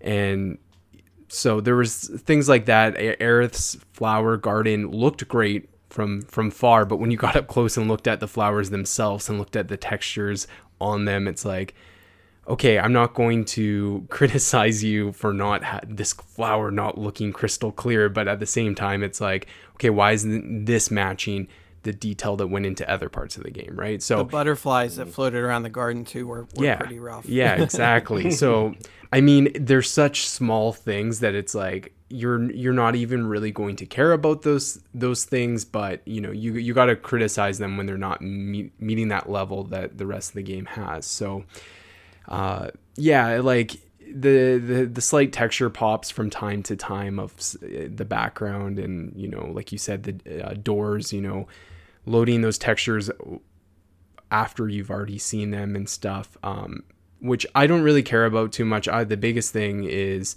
you were talking about this, Steven, with Jedi Fallen Order, and I had a big issue with this before I got my Xbox One X with the Outer Worlds of character models having, textures pop of like the camera would pan to a character talking, and their eyebrows all of a sudden pop in, or like the texture on their skin pops in, and there was none of that in this game, which is really, really good, because having that happen in a game is really distracting to me, at least. I can forgive it when it happens in the background, but when it's happening to a character, I mean, that's where my eyes are going, that's where my attention is towards.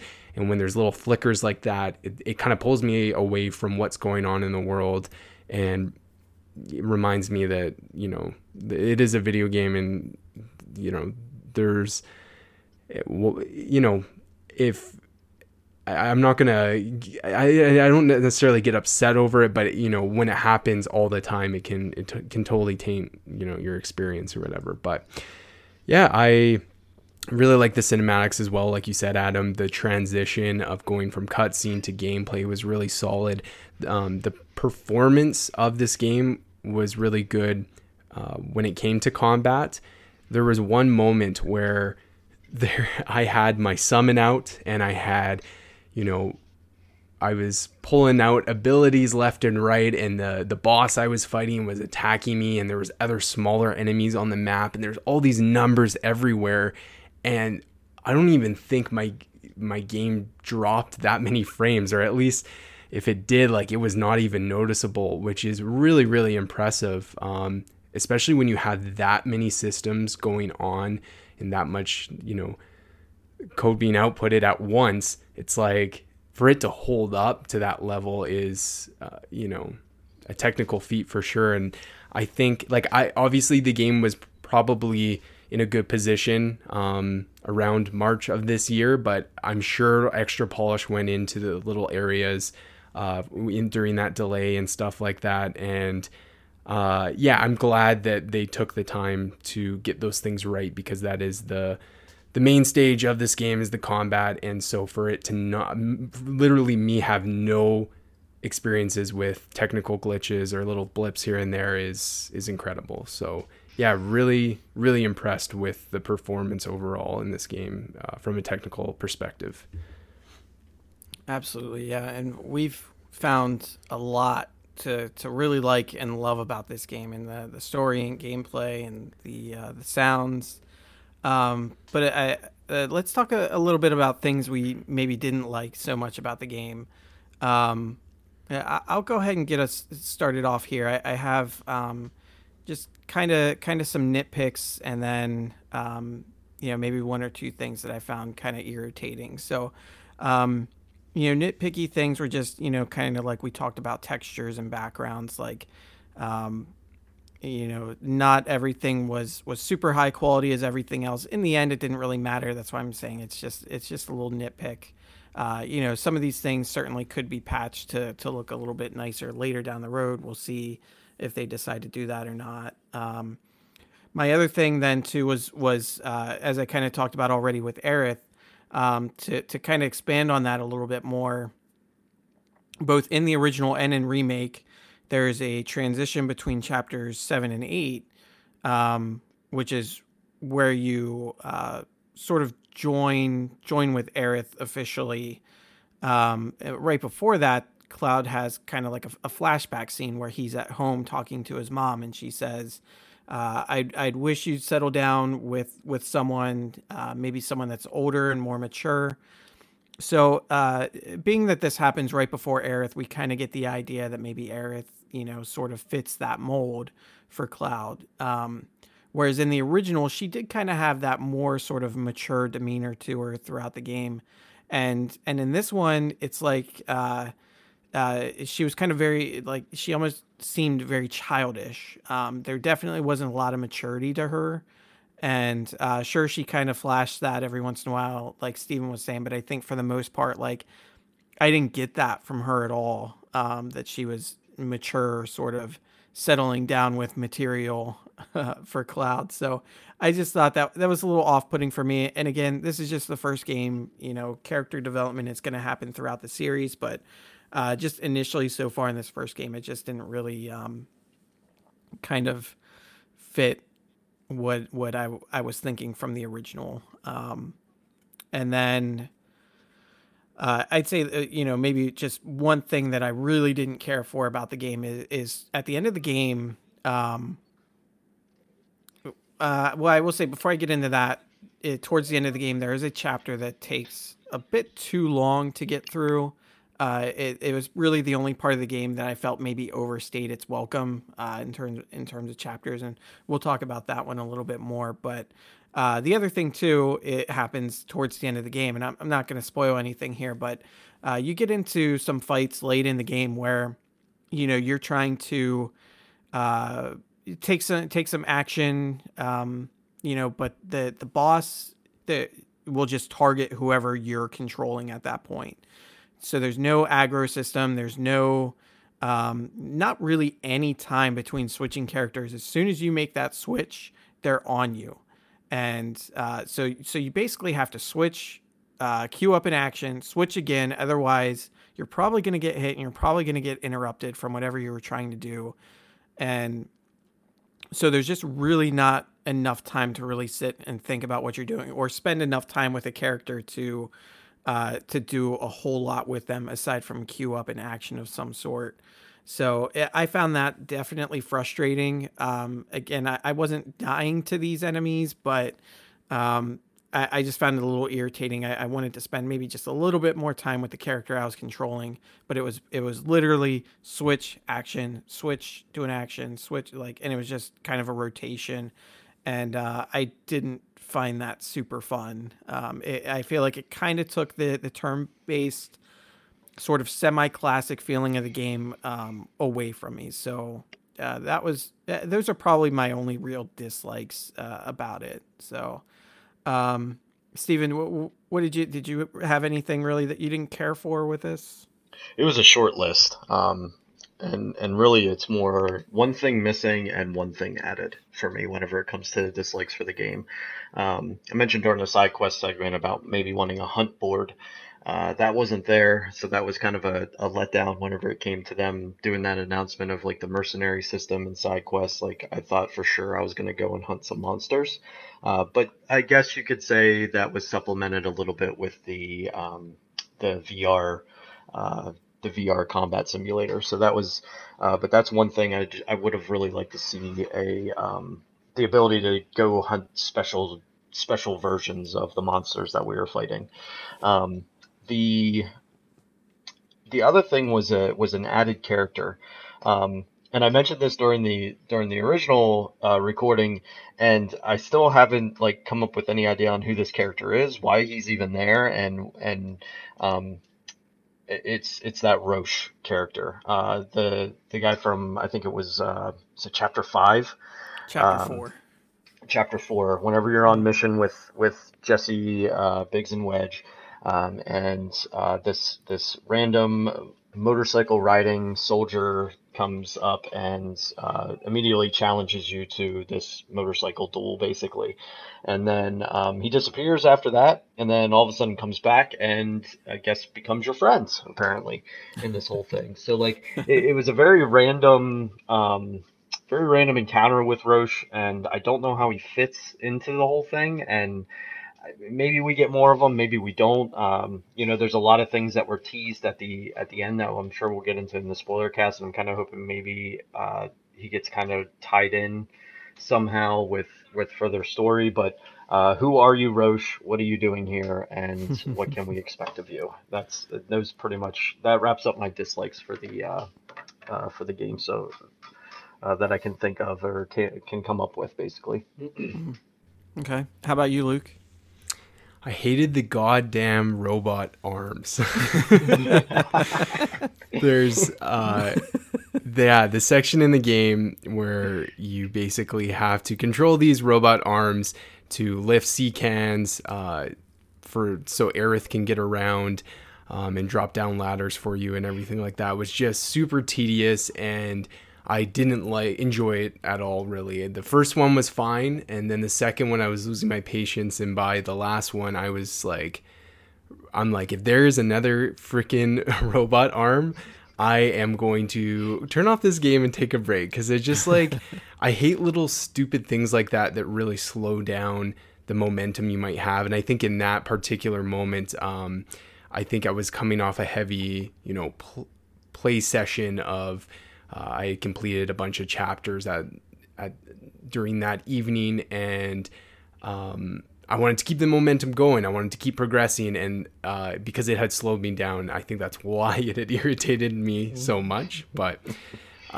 so that was my biggest dislike of the entire game. In terms of like dislikes, they're more of irritations to me. I've already mentioned them, and like the side quest was I felt could have had a little bit more depth in there, which I've already expanded on.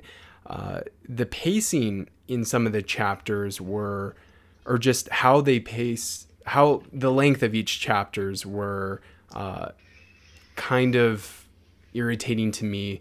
You would go through one chapter that would feel like a reasonable length, and then there was others that felt very long, and others that's like, oh my gosh, I'm already on to the next chapter. So like, I'm okay. They don't need to all be the same length. I think it creates creating a bit of variety in the length adds a bit of originality to each chapter. But there were certain moments where I was just like, especially near the end of the game, that I felt like they were a little unfair on how long it took to complete certain chapters and stuff. Now, again, we'll get into this in the spoiler discussion, but the last bit of the game, I saw criticism on Twitter and stuff of it feeling long and taking a while. I kind of liked I thought the last chapters were good in length, because I kind of like, build up to this thing that I've spent literal hours playing, tens of hours playing,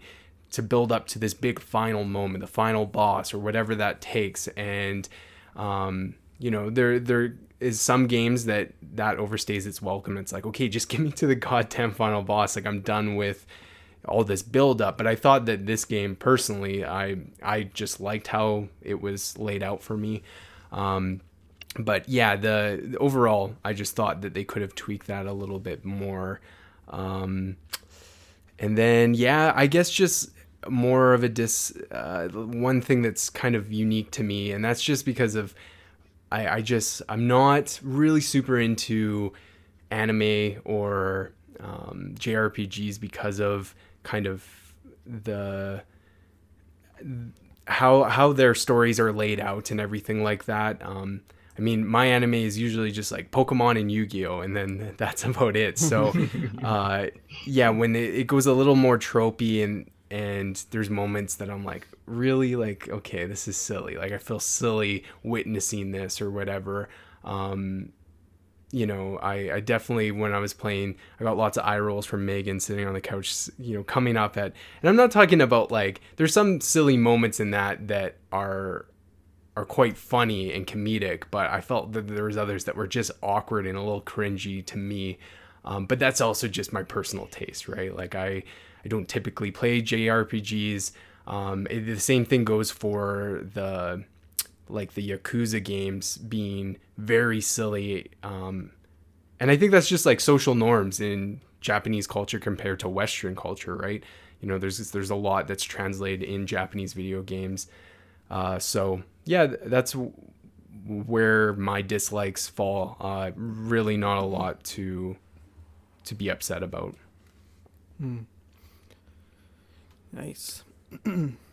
Yeah, I keep thinking back when you say about it being silly, and then you talk about Yakuza and Yeah. that picture you sent me on Twitter. Just, Oh yeah, there's so much in Yakuza that is way more ridiculous than anything you'll see in Final Fantasy, but that's kind of what I guess makes it unique. yeah. At least with this though, they kind of that tropiness, that over the top anime feel. Final Fantasy X, and I'll leave it at that Yeah, because it was intense in that game. yeah, And this one they kind of scaled back. Even like Final Fantasy 12 had its moments too, where it was a little over the top, that kind of anime feel. And then, but yeah, with this one with remake, it had its parts, but yeah, it was. I felt it was fun. Those were always the good times for me. It was whenever they were kind of goofing off in the middle of all this chaos, and just having those moments as a team to giggle about something, you know. But yeah.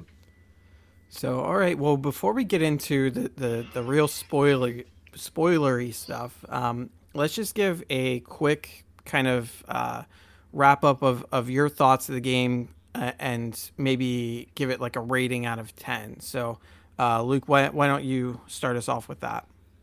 yeah. So I mean, through this whole review, so everything I've said so far has been obviously very positive. I really enjoyed the combat above everything else. Engaging in enemies was fun every single time. I never got bored of the combat up until the final boss. From the first fight to the final boss, it was all enjoyable to me. So really like that. The game looked incredible, performed, really, really well. No real issues with that. Yeah, besides some of the little criticisms I had, there's not really, it's really hard to come up of things that I didn't like about this game.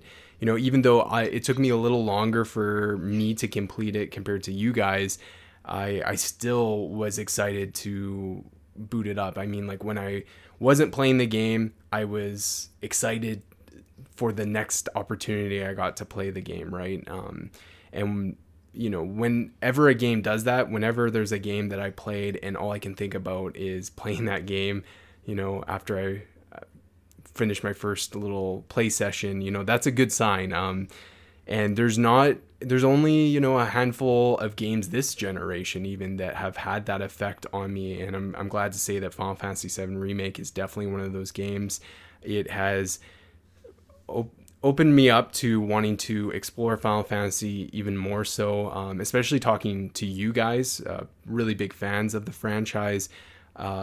It's helped me kind of gradually come into it, and which I think is better for me, because coming into it blind, not knowing anything, would be much more difficult. So having you guys, tell me and teach me of different things, and even just explain things in this game, has helped me have a better understanding for the world that is Final Fantasy. So yeah, after this one, I mean, I'm playing Assassin's Creed Odyssey, which is taking up a big chunk of my time, but I do want to go back and beat 15 at some point in time.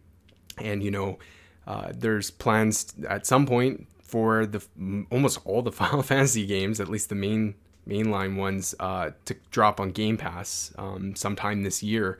And so, yeah, when 7 gets onto Game Pass, I'll probably, play through it just so I can compare the original to the remake and everything like that. So, yeah, Final Fantasy VII Remake has gained a new Final Fantasy fan for sure. And to give it one thing that I said the word Yakuza, and now all I can think about is Yakuza, but that is something that I saw comparisons being made online. And yeah, the Yakuza games actually have, in terms of like the gameplay loop, kind of have a similar play style, I guess. The combat's completely different, but just how you can kind of upgrade your weapons and everything is very similar of how you can upgrade the combat. It's a brawler in Yakuza, so it's just your fists, I guess, and learning moves, but that's very similar in there. I mean, even they call it the Colosseum in Final Fantasy 7 with the Hell House. Is that what that place is called? Mm-hmm. Yeah, Yeah. the Coliseum. Yeah, so it's literally almost identical to a similar thing in, I can't even remember what it's called in Yakuza, but it looks almost identical to and how it's laid out. There's a similar thing you can experience in the Yakuza game. So when I saw that, I was very nostalgic, and it was like, man, this is like playing through a Yakuza game. So yeah, that was a great surprise to me. Of this game ended up being really similar to a franchise I've already am well acquainted with. So rating out of 10, this was really hard. And I think even from when we first recorded just a couple of days ago to today, I think I've actually bumped it up. I was sitting at like an 8.5, but I'm going to give it a 9 out of 10. It's not quite a masterpiece in stealing IGN's 10 out of 10 definition, but because I do think there were some things that could have been done better, but I mean, just overall, the game is just incredible. And, I'm trying to sell it to some of my friends who also aren't into JRPGs, as just to try it out for themselves. So yeah, 9 out of 10. And I am really excited to play part 2 whenever that comes down the road. Yeah, that sounds totally fair there. Steven, how about yourself? Yeah, well said, Luke. And for mine, like it is a well-paced game, and it didn't feel crammed or bogged down in those places that they expanded the world for us based off the original one, and all of that felt natural in the way that they did expand it. And it really, other than those two things that I mentioned before, kind of that randomly placed character and the side quest side of things that could have been fleshed out a little bit more. This game really is incredibly built technically and scripted well. It is the combat system is very well put together, where everything within a combat sequence is seamless and so much fun to deal with, especially on that strategy side. The difficulty felt well balanced as well, where you had uh, you know you had a scale to deal with even in one difficulty setting where things were easy, and it worked all its way worked its way up to being very difficult. So it was there were parts that were challenging and then would make you think. Puzzles were a lot of fun with it. The biggest thing too is that it doesn't stray from the original game story. It really kind of sticks to it. And as we get into the spoiler cast, I'll get into that a little bit more about how I feel, how they dealt with some of those new elements that they added to it. And throughout the entire game, from the soundtrack to the story to the environments, you just get this amazing balance of new and old that's kind of built into this game. I myself will call this a masterpiece. I give this game a 10 out of 10, and I'll use this opportunity to give my little bit of personal announcement on this. Before this game, my favorite Final Fantasy game of all time was Final Fantasy VI, for all of its obvious reasons. But I'm officially putting this as my all-time favorite Final Fantasy game now. It is just so well made, and the soundtrack is so good. The character development is so good. Everything that they did with this game has impressed me above and beyond, and it is now my favorite Final Fantasy game of all time. Dang. Some high praise for sure. It is, yeah. Jeez. Until they do the remake to Final Fantasy VI, and then Of course. it's pretty much right back to where it belongs. So for me, like, yeah, you guys have pretty much said it all. Like, this is just an amazing game. Like, taking one of my favorite games of all time and totally remaking it from the ground up to be this new yet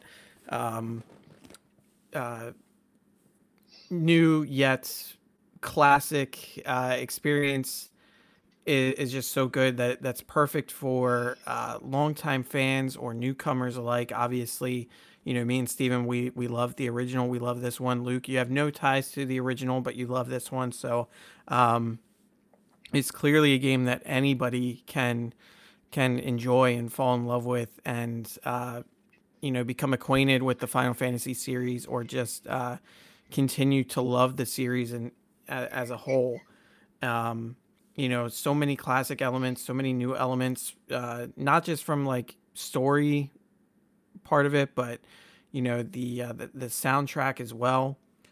It's it really is. I kind of want to say masterpiece, but at the same time, I think there are some shortcomings that are just keeping it just out of reach.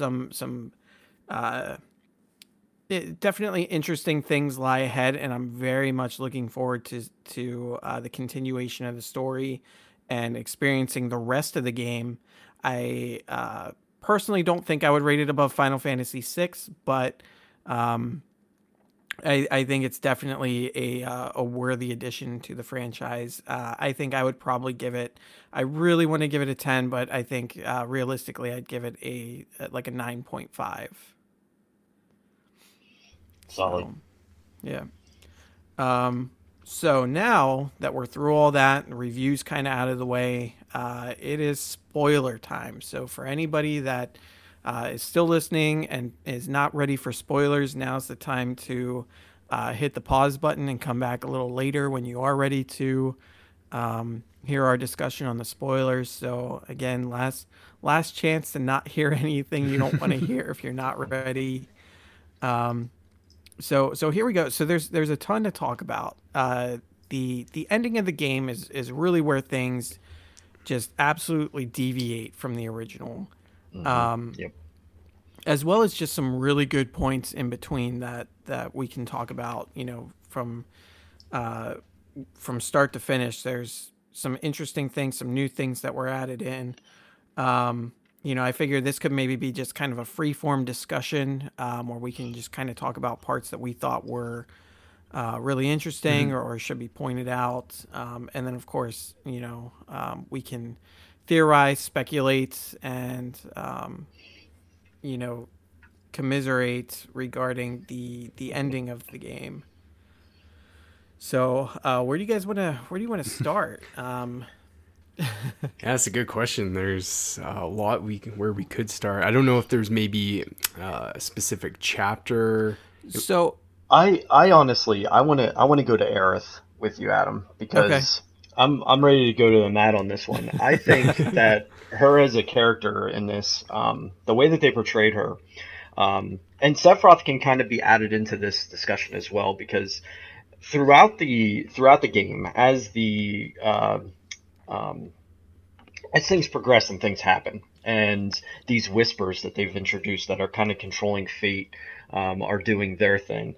Aerith has these moments where she's taking a look at the situation. She knows exactly what's supposed to be happening. It's like she's been here before.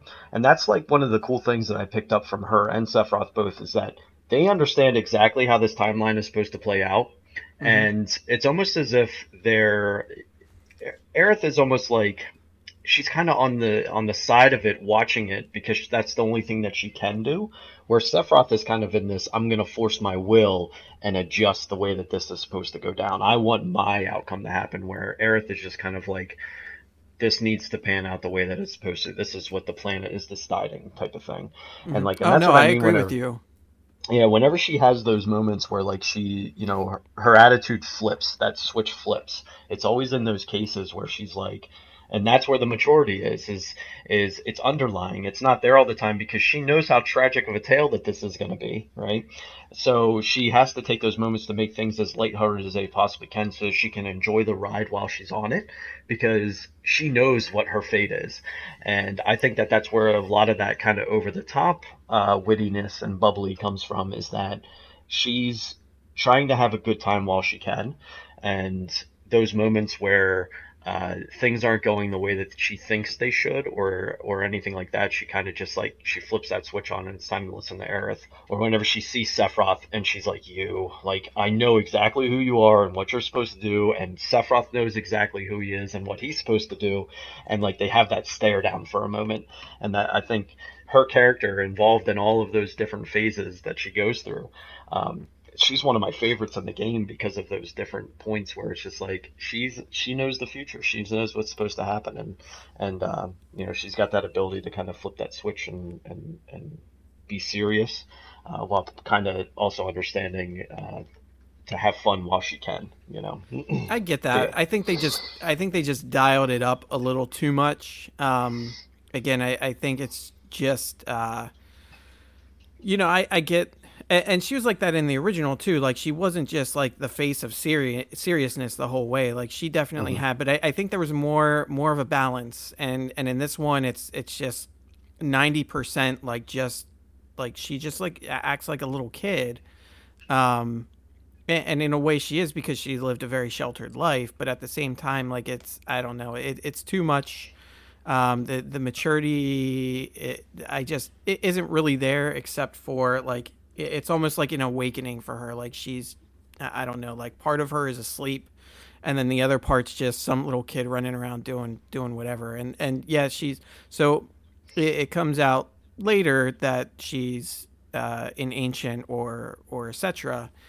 And so obviously she's very tuned to the planet and the life stream and everything. So yeah, I totally agree that she knows exactly what's going to. She knows what her fate is, and then at the end too, like when Sephiroth was basically like, "Hey, go kill Fate."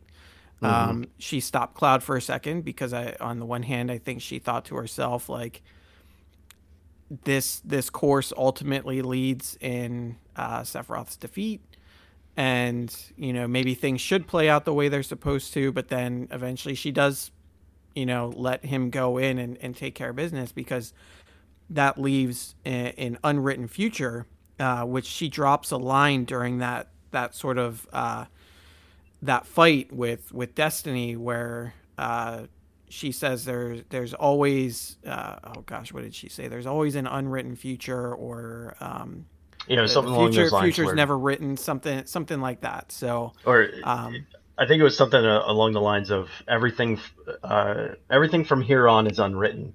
I think it was yeah, yeah. something like that. She said it's a very poignant, um, you know, phrase that she had through in the game, where it was just kind of like, all right, we definitely are going to be looking at something um, pretty different as we move forward, just as this final chapter is kind of spelled out for us. But yeah, Yeah, yeah. I just think her personality didn't show enough balance, and I think it was just too far on the side of I'm just some little kid, and and nothing is wrong in the world ever, sort of mentality. But um, do you have any thoughts on that, Luke? Um, well, yeah. We've kind So of steamrolled the conversation. no, I want to and hear what Yeah. you think. honestly, I kind of expect in this spoiler talk for you guys to do a majority of the talking, because you also have the not only like the knowledge of Final Fantasy VII original, but just Final Fantasy knowledge in general. So I totally expect you guys to lead this part of the discussion, but where I did kind of just want to, because for me, obviously, rolling credits and seeing everything and how it unfolded in the end, I was a little confused.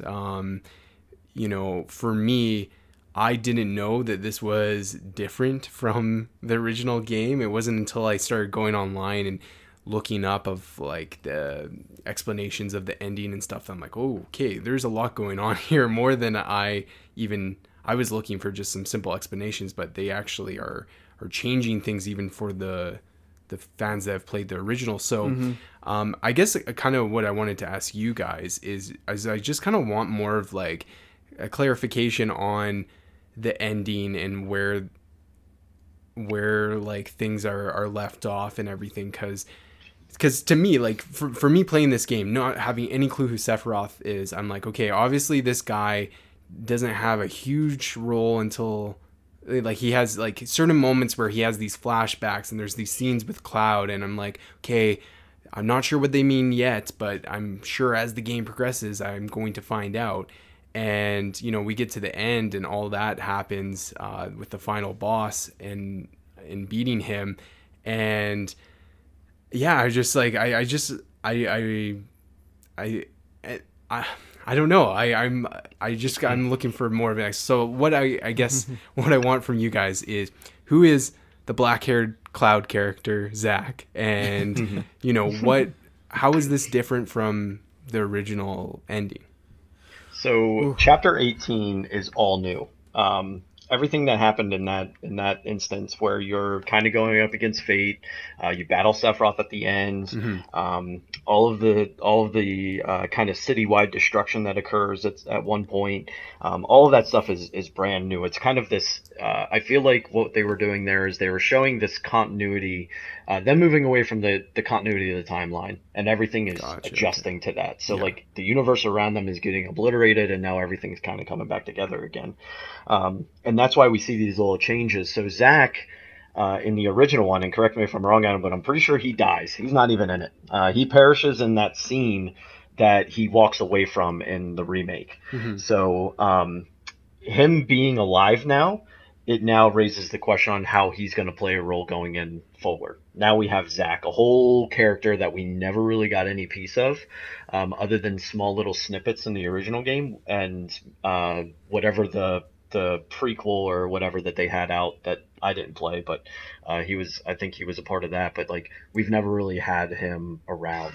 And so that was really cool to kind of see that Zack is going to be something as we move forward with it. But yeah, chapter 18 kind of threw me for a loop. I was sitting there playing it and it was like, what is happening? Like I have no idea what's going on. I thought that these and it confirmed my theory about the Whispers. The Whispers are kind of these entities that are making sure that the will of the planet goes as is. So Sephiroth dies, Aerith has her fate, Cloud and the gang do their gig. It wants to make sure that all these things happen. Wedge, Biggs, and Jesse all die. Like they're trying to make sure that this stuff happens the way that it should. And then you stand up to them in 18 and say, no, we're changing this game. We're changing the way that things are going to progress. And I think that's what struck me in chapter 18 is like, we're now changing the fate of nearly everybody. Kind of this butterfly effect is occurring, and it's that was a really interesting piece on that last chapter. So like once you hit there, like you're with the rest of us now. We're kind of all on the same playing field as soon as you beat this game. Is we don't know what's going to happen at this point. They and we have Zack, so it's going to be pretty interesting. What do you got, Adam? What do you got to add to that?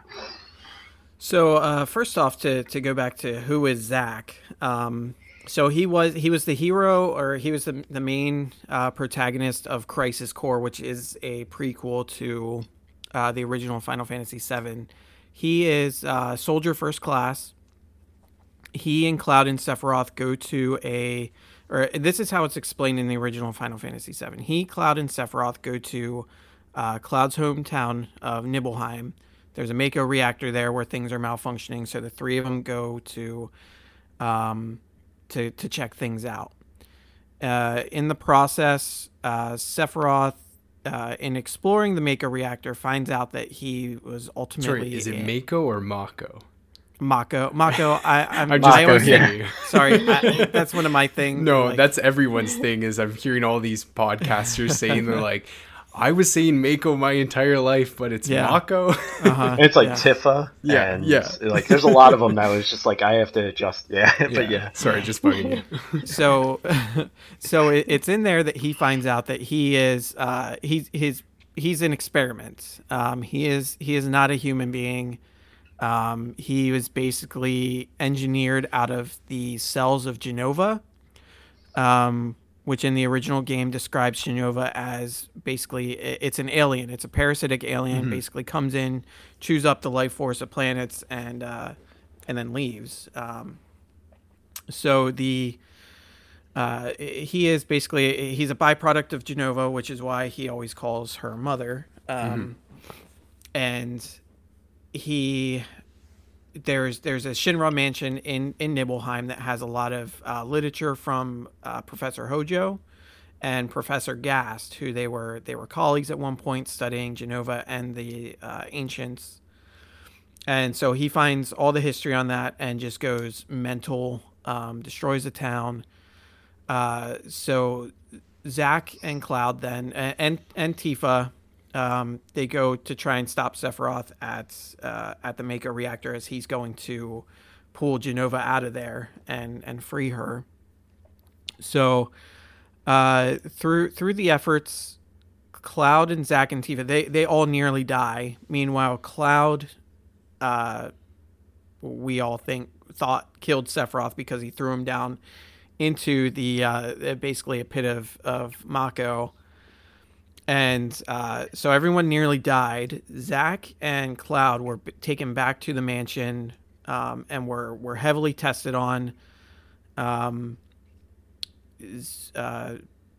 Again, they both nearly died there. Especially Cloud. He ended up in kind of like almost like a comatose state. He got severe Mako poisoning, which I think they mentioned at one point, maybe in Remake. Yeah, they kind of allude to it with like their eyes and stuff, right? Like, yeah. So during that time, he was poisoned with Mako, nearly died. Zack seemed to sustain the less of it. But Zack gets out, he busts Cloud out. They're on their way back to Midgar, and then right on the outskirts of Midgar, they get waylaid by Shinra troops, and Zack dies there. So, like Steven was saying, in this one, Fate is destroyed, and it seems that has crossed through multiple planes or timelines, to where he then escaped that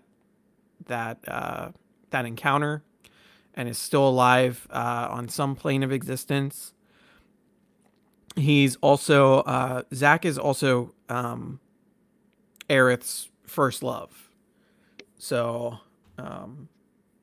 we'll see how that plays into things too, and you can kind of see she feels Zack through, I guess through the planet's energy or across, planes or timelines, as him and Cloud are kind of stumbling by, and in that same space, but just in different times or whatever. And she feels him, and you kind of see her look over,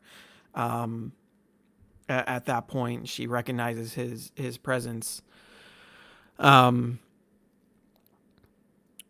And so basically what happened is Cloud sort of assumed Zack's identity, because when they went to Nibelheim, Cloud wasn't a first class soldier. He was a grunt, basically. Zack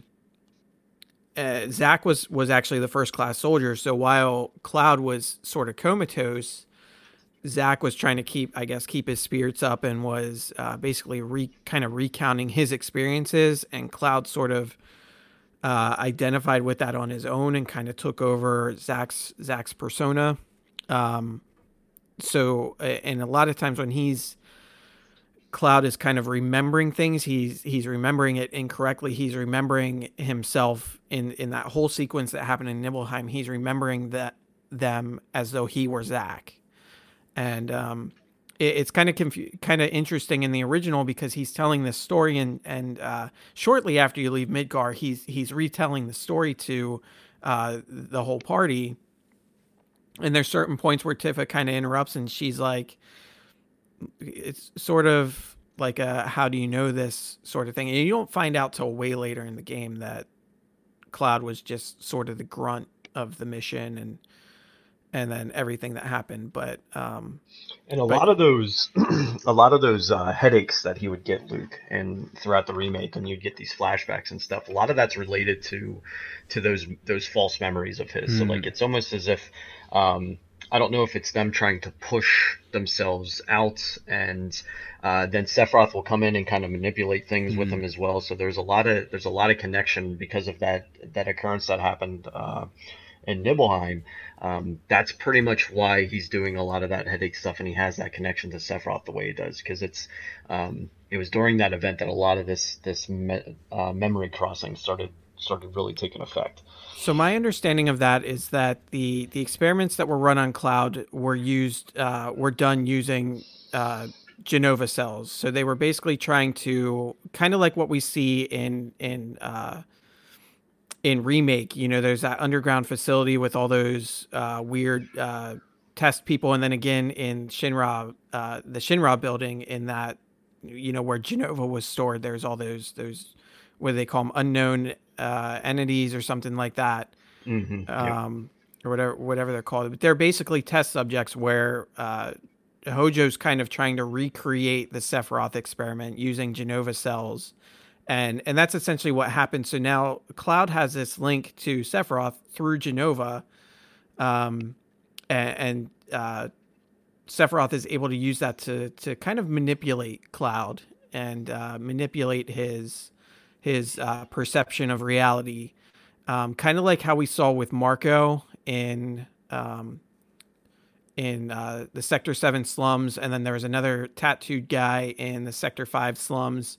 Those are all basically the same thing. They were people that were experimented on,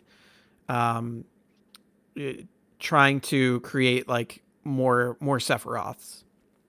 And except the only difference is that Cloud sort of has some identity of his own. He has some sort of personality of his own, where these other guys were just completely domineered by the experiments and are essentially puppets for Sephiroth at this point. So that's my understanding of it. Okay, gotcha. Yeah.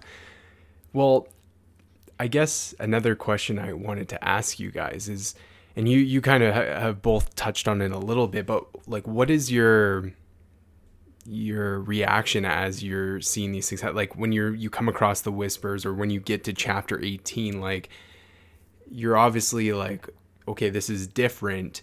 What's your initial reactions on these big changes from the original? Like, were they did you expect them to go this far off? I think that's why chapter 18 caught me for such a loop, is I wasn't expecting that direction. I was like, okay, everything's, because up until even to the point where you're hopping on the bike, there's these little story changes that they made to expand that part. So like whenever you're on top of Shinra headquarters and President Shinra's hanging off the building and Barrett, lifts him up and is kind of toying with him because he's a real bastard, so like that all's new. So like those type of things where they were kind of adding into story to kind of fill in and make it more interesting compared to what you were dealing with in the original, that was cool and okay with me. I was enjoying all those little bits that they were putting there. Where I got thrown off was in chapter 18, and then you're sitting here watching that you're literally going to tear the timeline to shreds and start something new. So I was very pleased with those little bits that they were just kind of changing around, and it was fulfilling the role of everybody within the story, but it was doing it in kind of a new way that made it more interesting than what the original game was able to. Those are kind of my thoughts on those little bits. So in chapter 18, I almost texted Adam while I was going through this. I was like, what am I watching right now? Like, what am I seeing at this point? Because like it was so far off of what the original was that I didn't understand it at first. And then finally, after kind of thinking it over and mulling through a little bit, it's like, okay, I get it. I know what they're doing now. And as long as they don't completely trash the back half or part two, and what is essentially the most exciting and fun part of the game in the original, if they don't thrash it, I think part two is going to be really, really good, because they're going to have those places where they can do that same type of thing, where they kind of just do a little dial turn and adjust the direction of the game a little bit, or a character or whatever it may be. I think it adds a little bit of mystery to what we're about to get into, and it's and that's cool, because then we have a new game to look forward to. Basically, it's not like with this we were expecting a cookie cutter remake of the original game with some minor changes, and for the most part that's what we got. But now we have room for more, and we see what they did here for just the first 3 hours, and what we can, and it gives us a guideline of what we can kind of expect for the next half of the next parts of the game that they're going to get into. Yeah, I'm kind of torn on it, because at the end, they did such a good job recreating, Midgar and what is essentially almost, beat for beat the opening portion of the original game. And then, at the end, everything's changing. It's it could essentially be a brand new story going forward. So on the one part, I'm just like, I just want this game that I love to be like remade. I just want the Final Fantasy story, Right. to be Final Fantasy VII, and just can do what you did with this game and just do that with the rest of the story. On Yeah, the other like hand, I was going to on ask you, Adam. So, like, if they, to kind of chime in on a question for you here, if everything kind of remains the same, but then you get these certain changes, like let's say, for instance, Aerith's fate is not what we know it to be. That doesn't occur in part two. Is that something that's going to bother you? No, it's not. So that's the other thing. On the other hand, I'm kind of excited to see what the story could become. So I'm not like totally against the changes, because I mean at this point I'm kind of expecting that Aerith isn't going to die. In the original, everybody knows at this point. Luke, you said even Oh yeah, I knew Yeah. years and ago. so Aerith dies. Sephiroth kills Aerith at one point in the original game, um, and there's a very real possibility that might not happen now, which is very Yep. interesting. Because going through this game, you just always kind of have in the back of your mind, like, oh, at some point she's going to die, she's going to get killed. But I think there's a very real possibility that doesn't happen. So it's interesting to see what direction they could take, and how things could play out very differently from the original. But again, on the one hand, like if they just redid the original game and did beat for beat, I wouldn't be unhappy with that. Like I think that would be fantastic. Like it was crushing. It was very emotional. But at the same time, it was such a good story driver. Her Yeah. death, that was such a good like push forward, and sort of the part where Cloud sort of lost his foundation on his mental stability was at that point, and it kind of allowed Sephiroth to really take over there, and it be interesting to see if eventually in the original story, Cloud and Tifa kind of work through his subconscious and sort of break him free of Sephiroth's hold on him. So I'm curious to see if maybe he has that moment with Aerith, in the new portions of the game.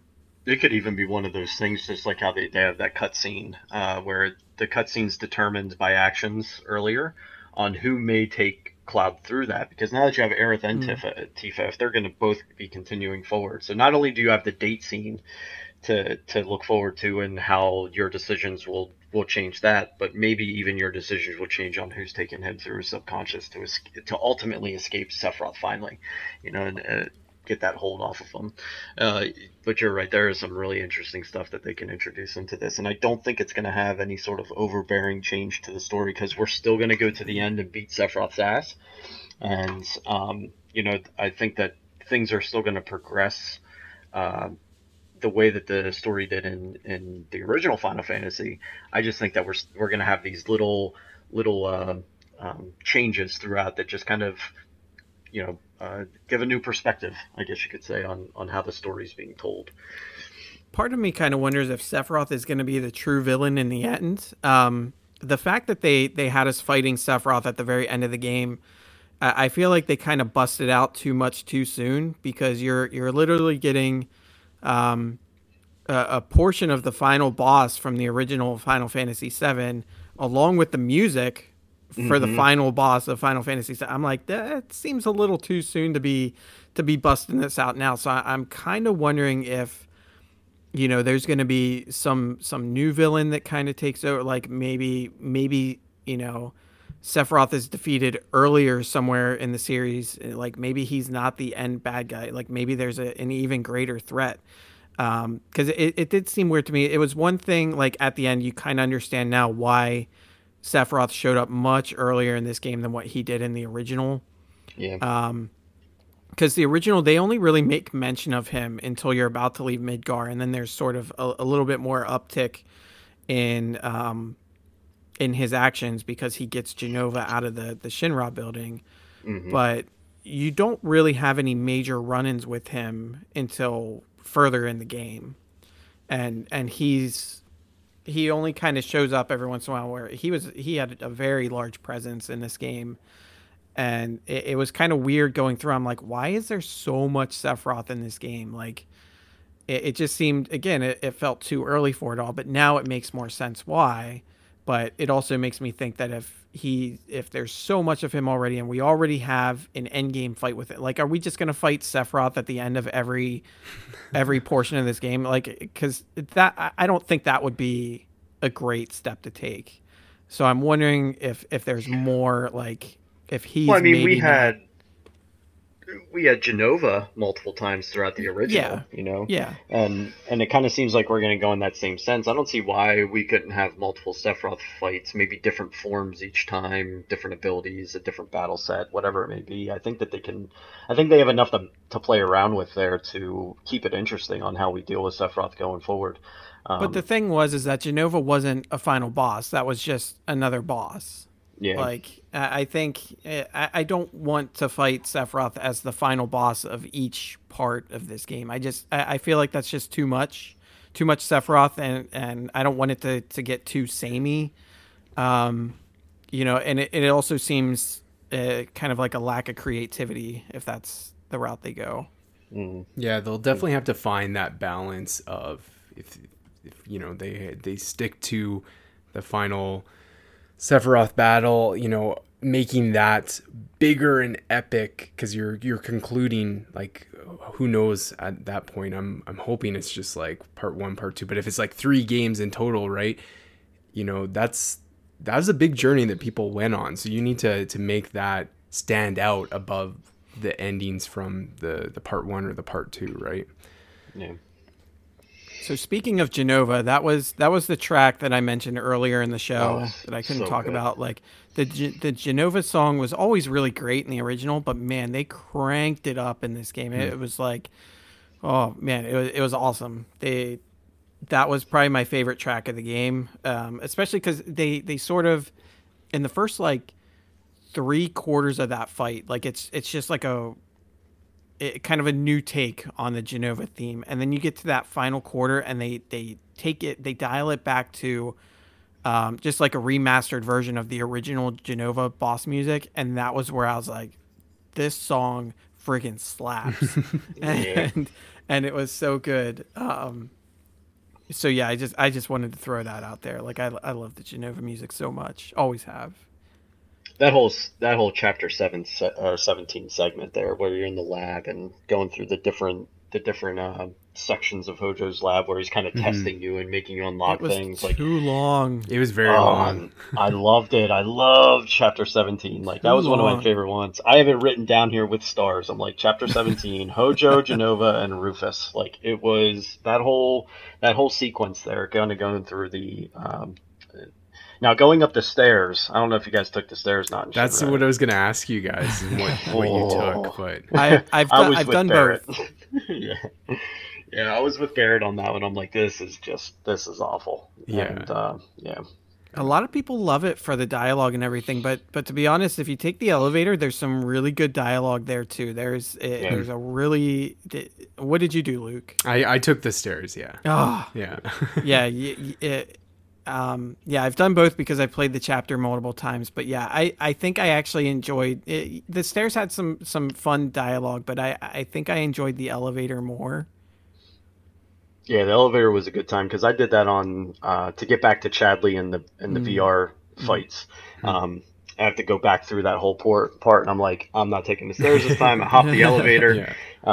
It was a good ride, and it's not like it was boring or anything. It was just a quick trip. Like, there were stops, and there's combat involved with it, and there's NPCs that show up, and there's some good dialogue that they have, and just some silly stuff that kind of goes down with it. It has each of those points have their own quirks about them, and that was a really cool part about the Shinra headquarters for sure. Mm-hmm.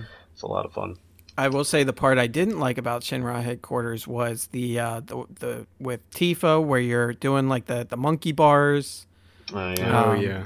that was a little tedious, and like swinging, like jumping across like the chandeliers Yeah. and swinging on the. It's like, oh my god, like this didn't need to be a thing. It's like very clear that like yeah, it leave the platforming to games that have platforming in them. Right. When you try to put it in a game like this as a new mechanic, it's just like, oh man, this stands out in not a good way.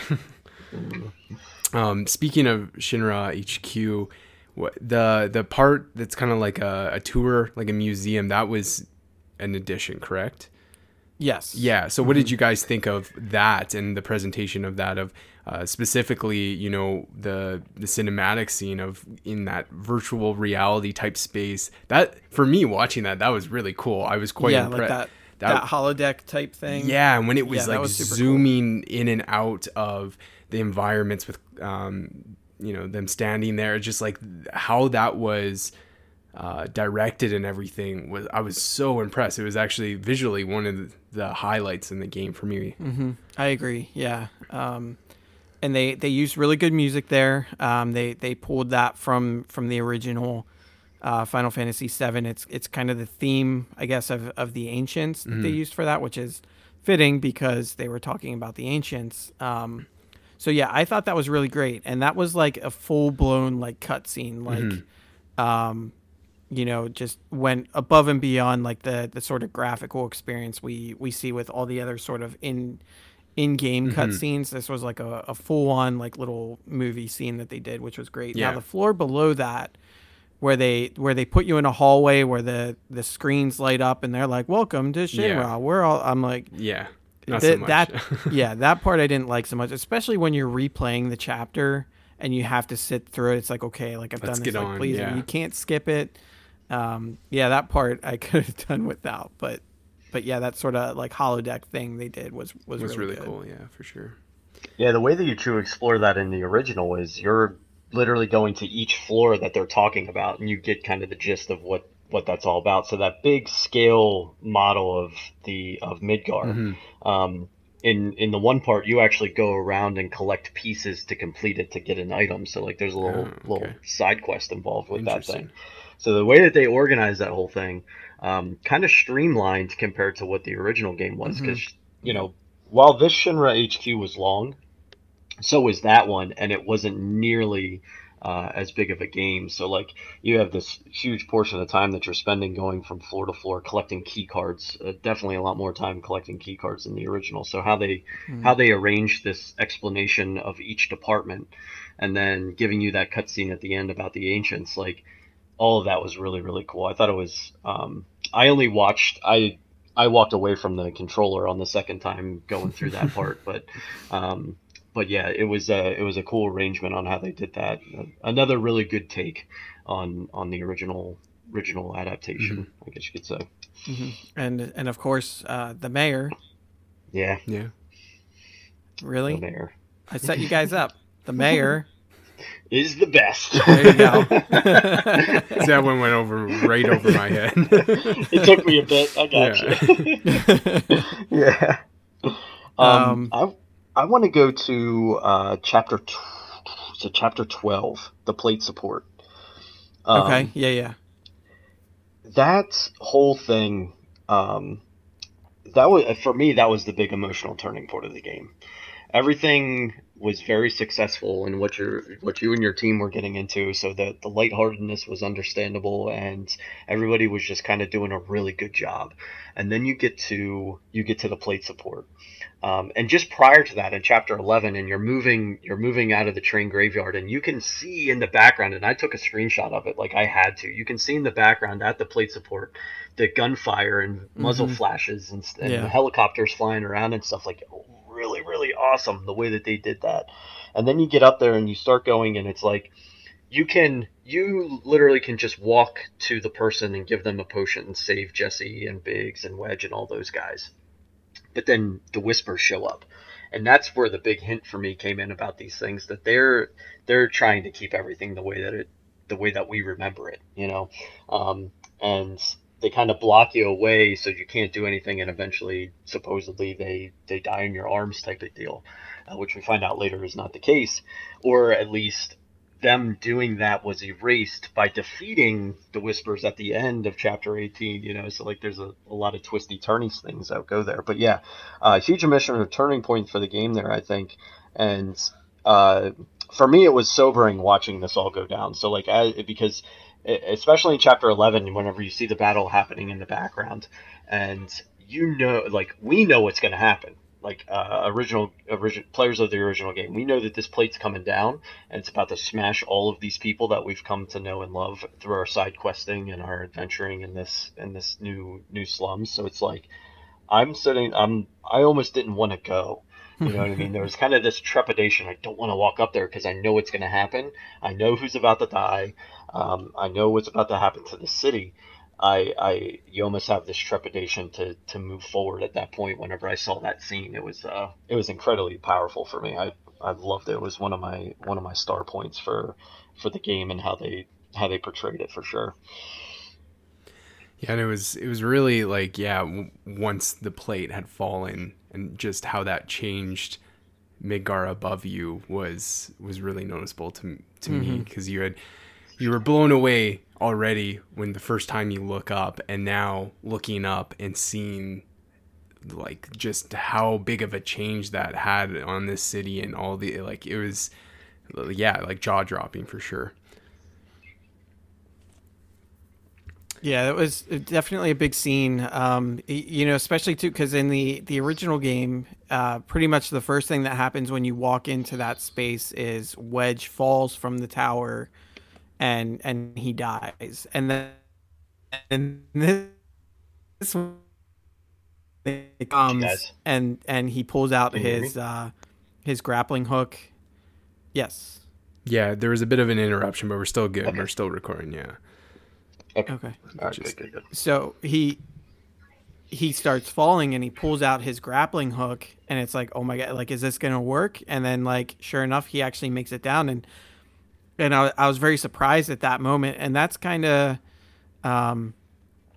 it was weird for me because, like, the Whispers didn't, like, do their thing with him like they did for Biggs and Jesse. But, it was so weird because I'm like, oh man, he's gonna fall, don't fall, and then, like, here he comes, and then he kind of stops himself, and it's just kind of sigh of relief. But then it's like, okay, well, what's gonna happen? Like, because he doesn't make it out of all this, so what are they gonna do to him? And it was just really interesting the way that all played out. And of course the question is, because we see Biggs at the end, is he, what timeline is he alive in? Is that the Zack timeline? Is that the actual, like, timeline that we've been playing in? Like, and are the others alive too? The other Avalanche members that supposedly died there, like, where are they, sort of thing. So that'll be interesting to find out. My theory on this is that there is an erasure of what those Whispers forced.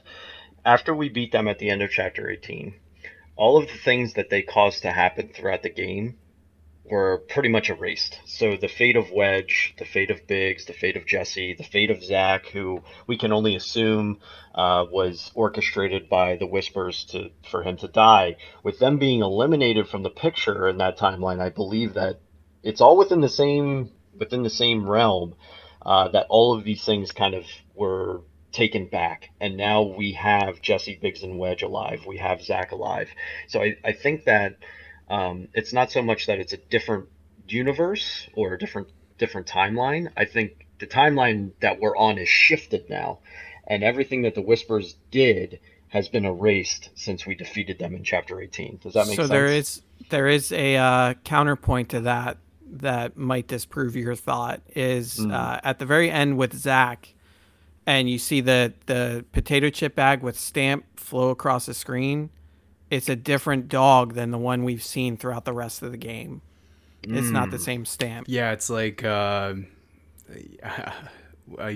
don't know the difference of the dog. I don't know what breed it is, but it's a different dog. Yeah. So it certainly seems to lead people to believe that it's sort of a different existence. Mm-hmm.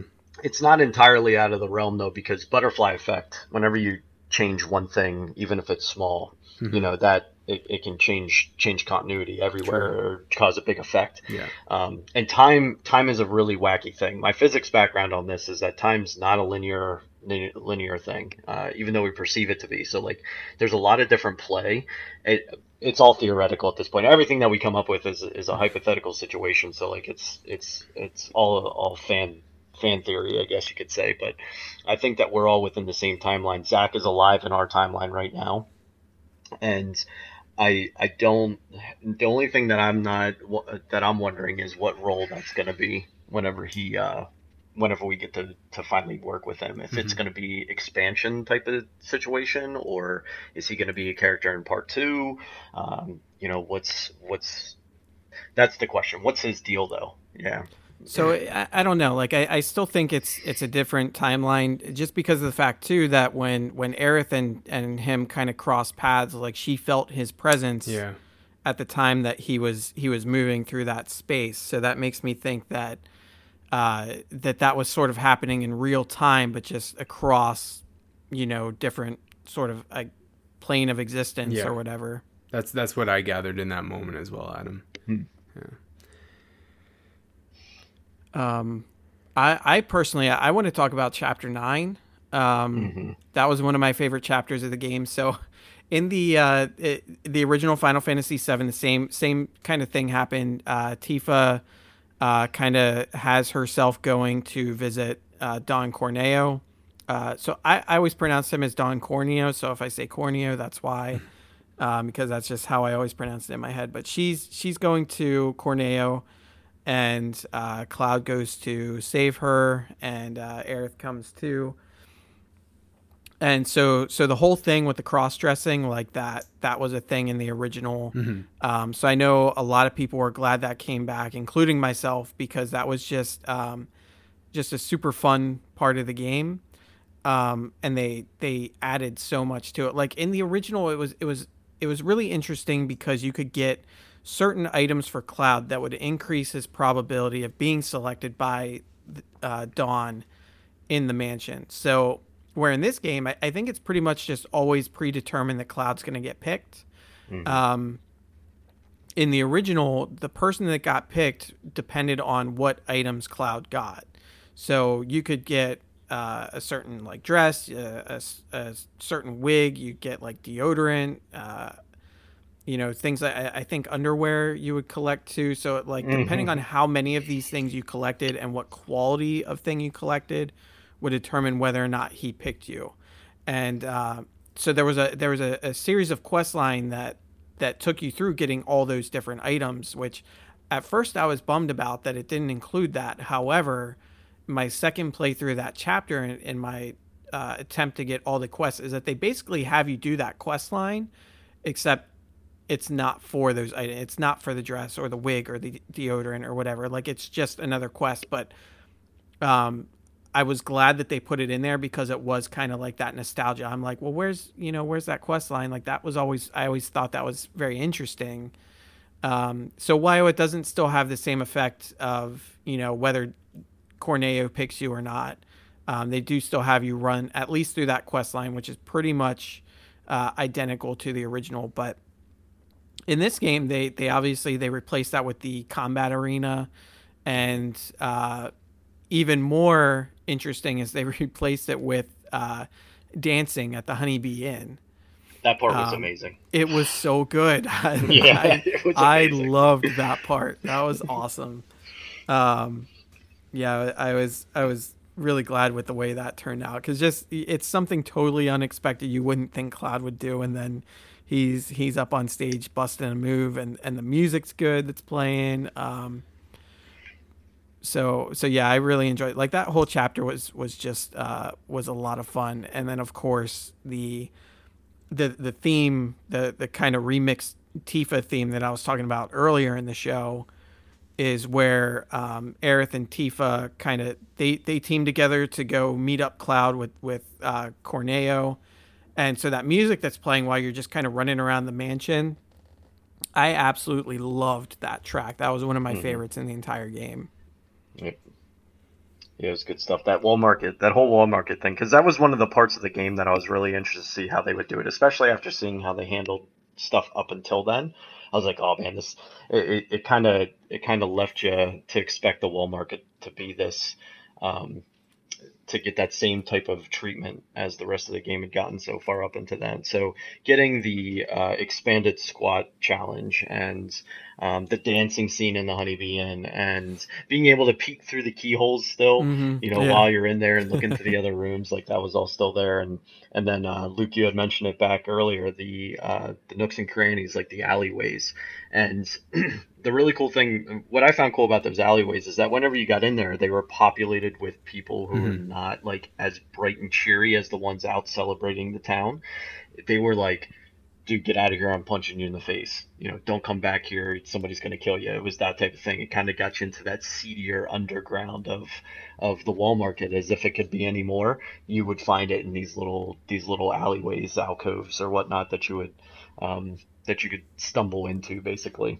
And yeah, the as for over the top characters, I think Don takes it for this game. Like he was intense on that over the top. That belly jiggle though, right? Yeah, right. Yeah, the physics. Yeah. But yeah, so good. It was just a really well made part of the game. I agree. Yep. Any other parts or specifics you guys wanted to touch on? Not really. You guys have like put your speculation on what you think is going to possibly happen in the next game, where I guess I kind of want to end off this discussion in the spoiler cast, because I'm just looking at time and we're sitting at, what are we at here? Like almost 3 hours. Yeah, almost 3 hours. So,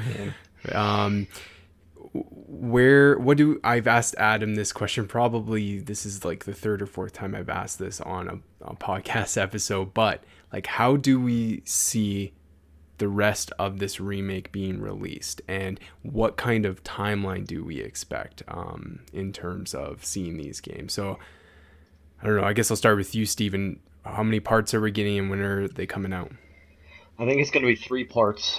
We'll get the next one, and it'll be a 2-year time frame between the parts. So I think it's going to be over 6. I guess, would it be 6 years? Right? No, over 4 years.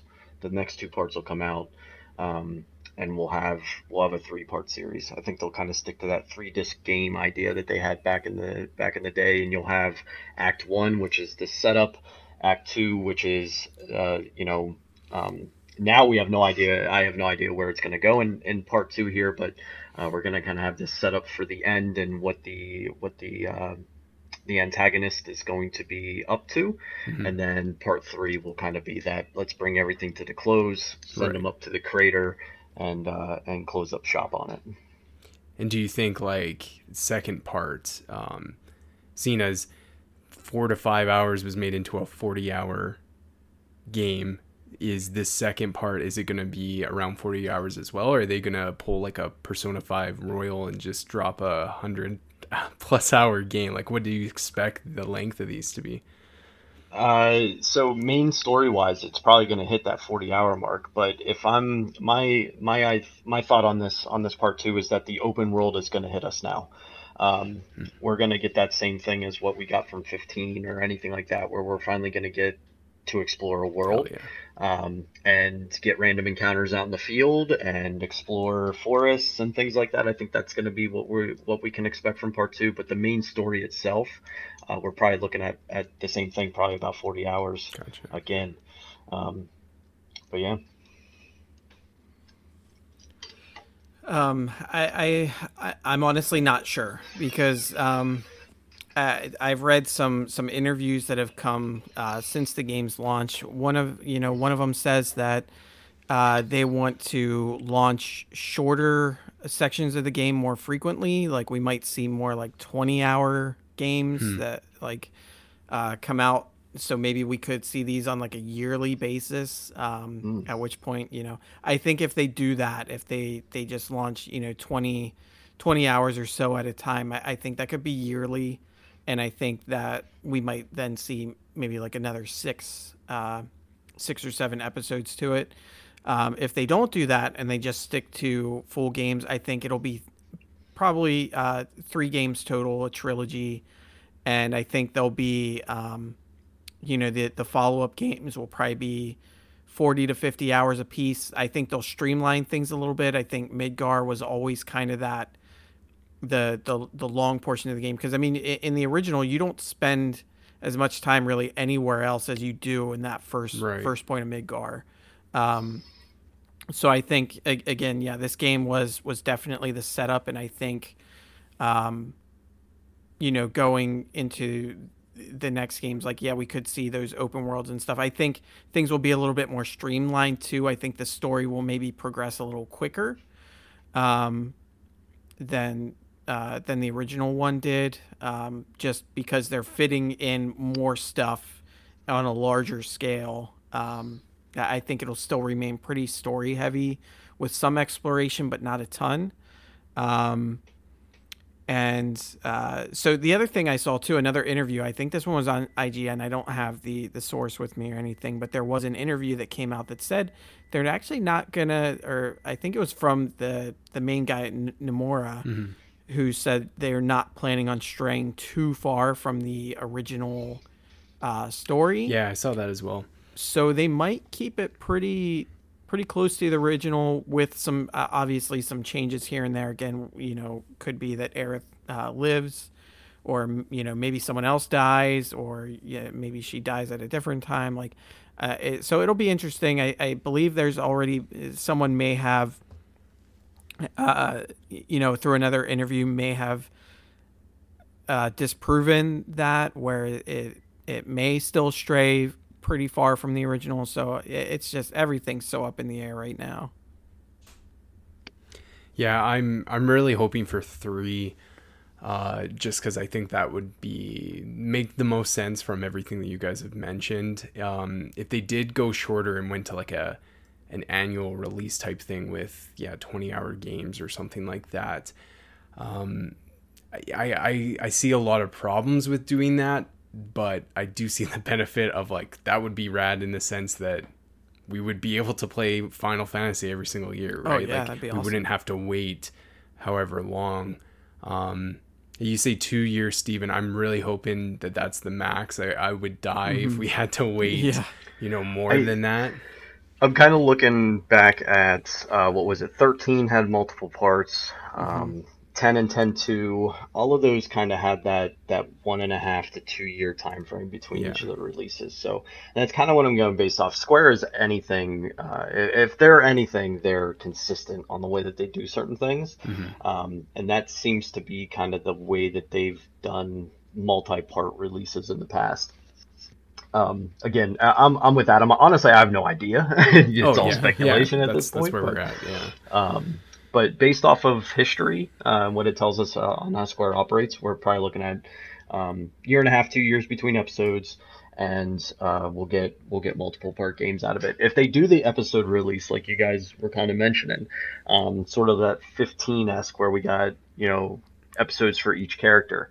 If they do something like that, I want it to be fill in the time that Barrett wasn't in my party in the first part of the remake. Give me an episode Barrett, so I can see what he's up to. That's a good idea.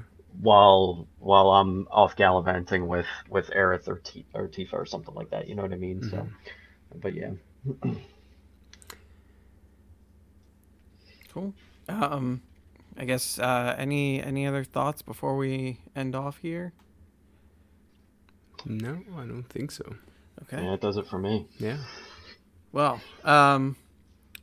thanks guys for meeting a second time and doing this podcast again. It's a great game, lots of great discussion, I think so. But also, we want to thank everyone that's listening in on the episode. We appreciate you tuning into Games Are Fun. We really appreciate you having you as part of the community. It would really mean a lot to us if you could share, retweet this episode with someone who you think would enjoy it. We're always happy to have new listeners. We're eager to chat with you guys and talk about games. So Make sure to follow the show on Twitter at Games Are Fun Pod and on Facebook at facebook.com/GamesAreFunPodcast. Steven, where can people follow you? So you can find me on Twitter, Lordly King S. and you can also find me on Twitch at the same handle. I'm also on Instagram every once in a while. Again, Lordly King S. How about you, Luke?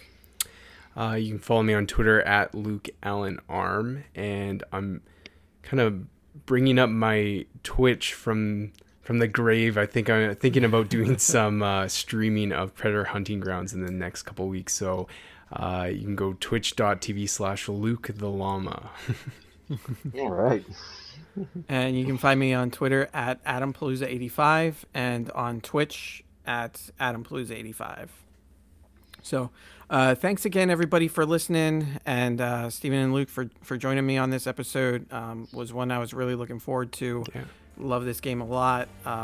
So yeah, it was a great show. Thanks again, everybody, and we'll talk to you next time.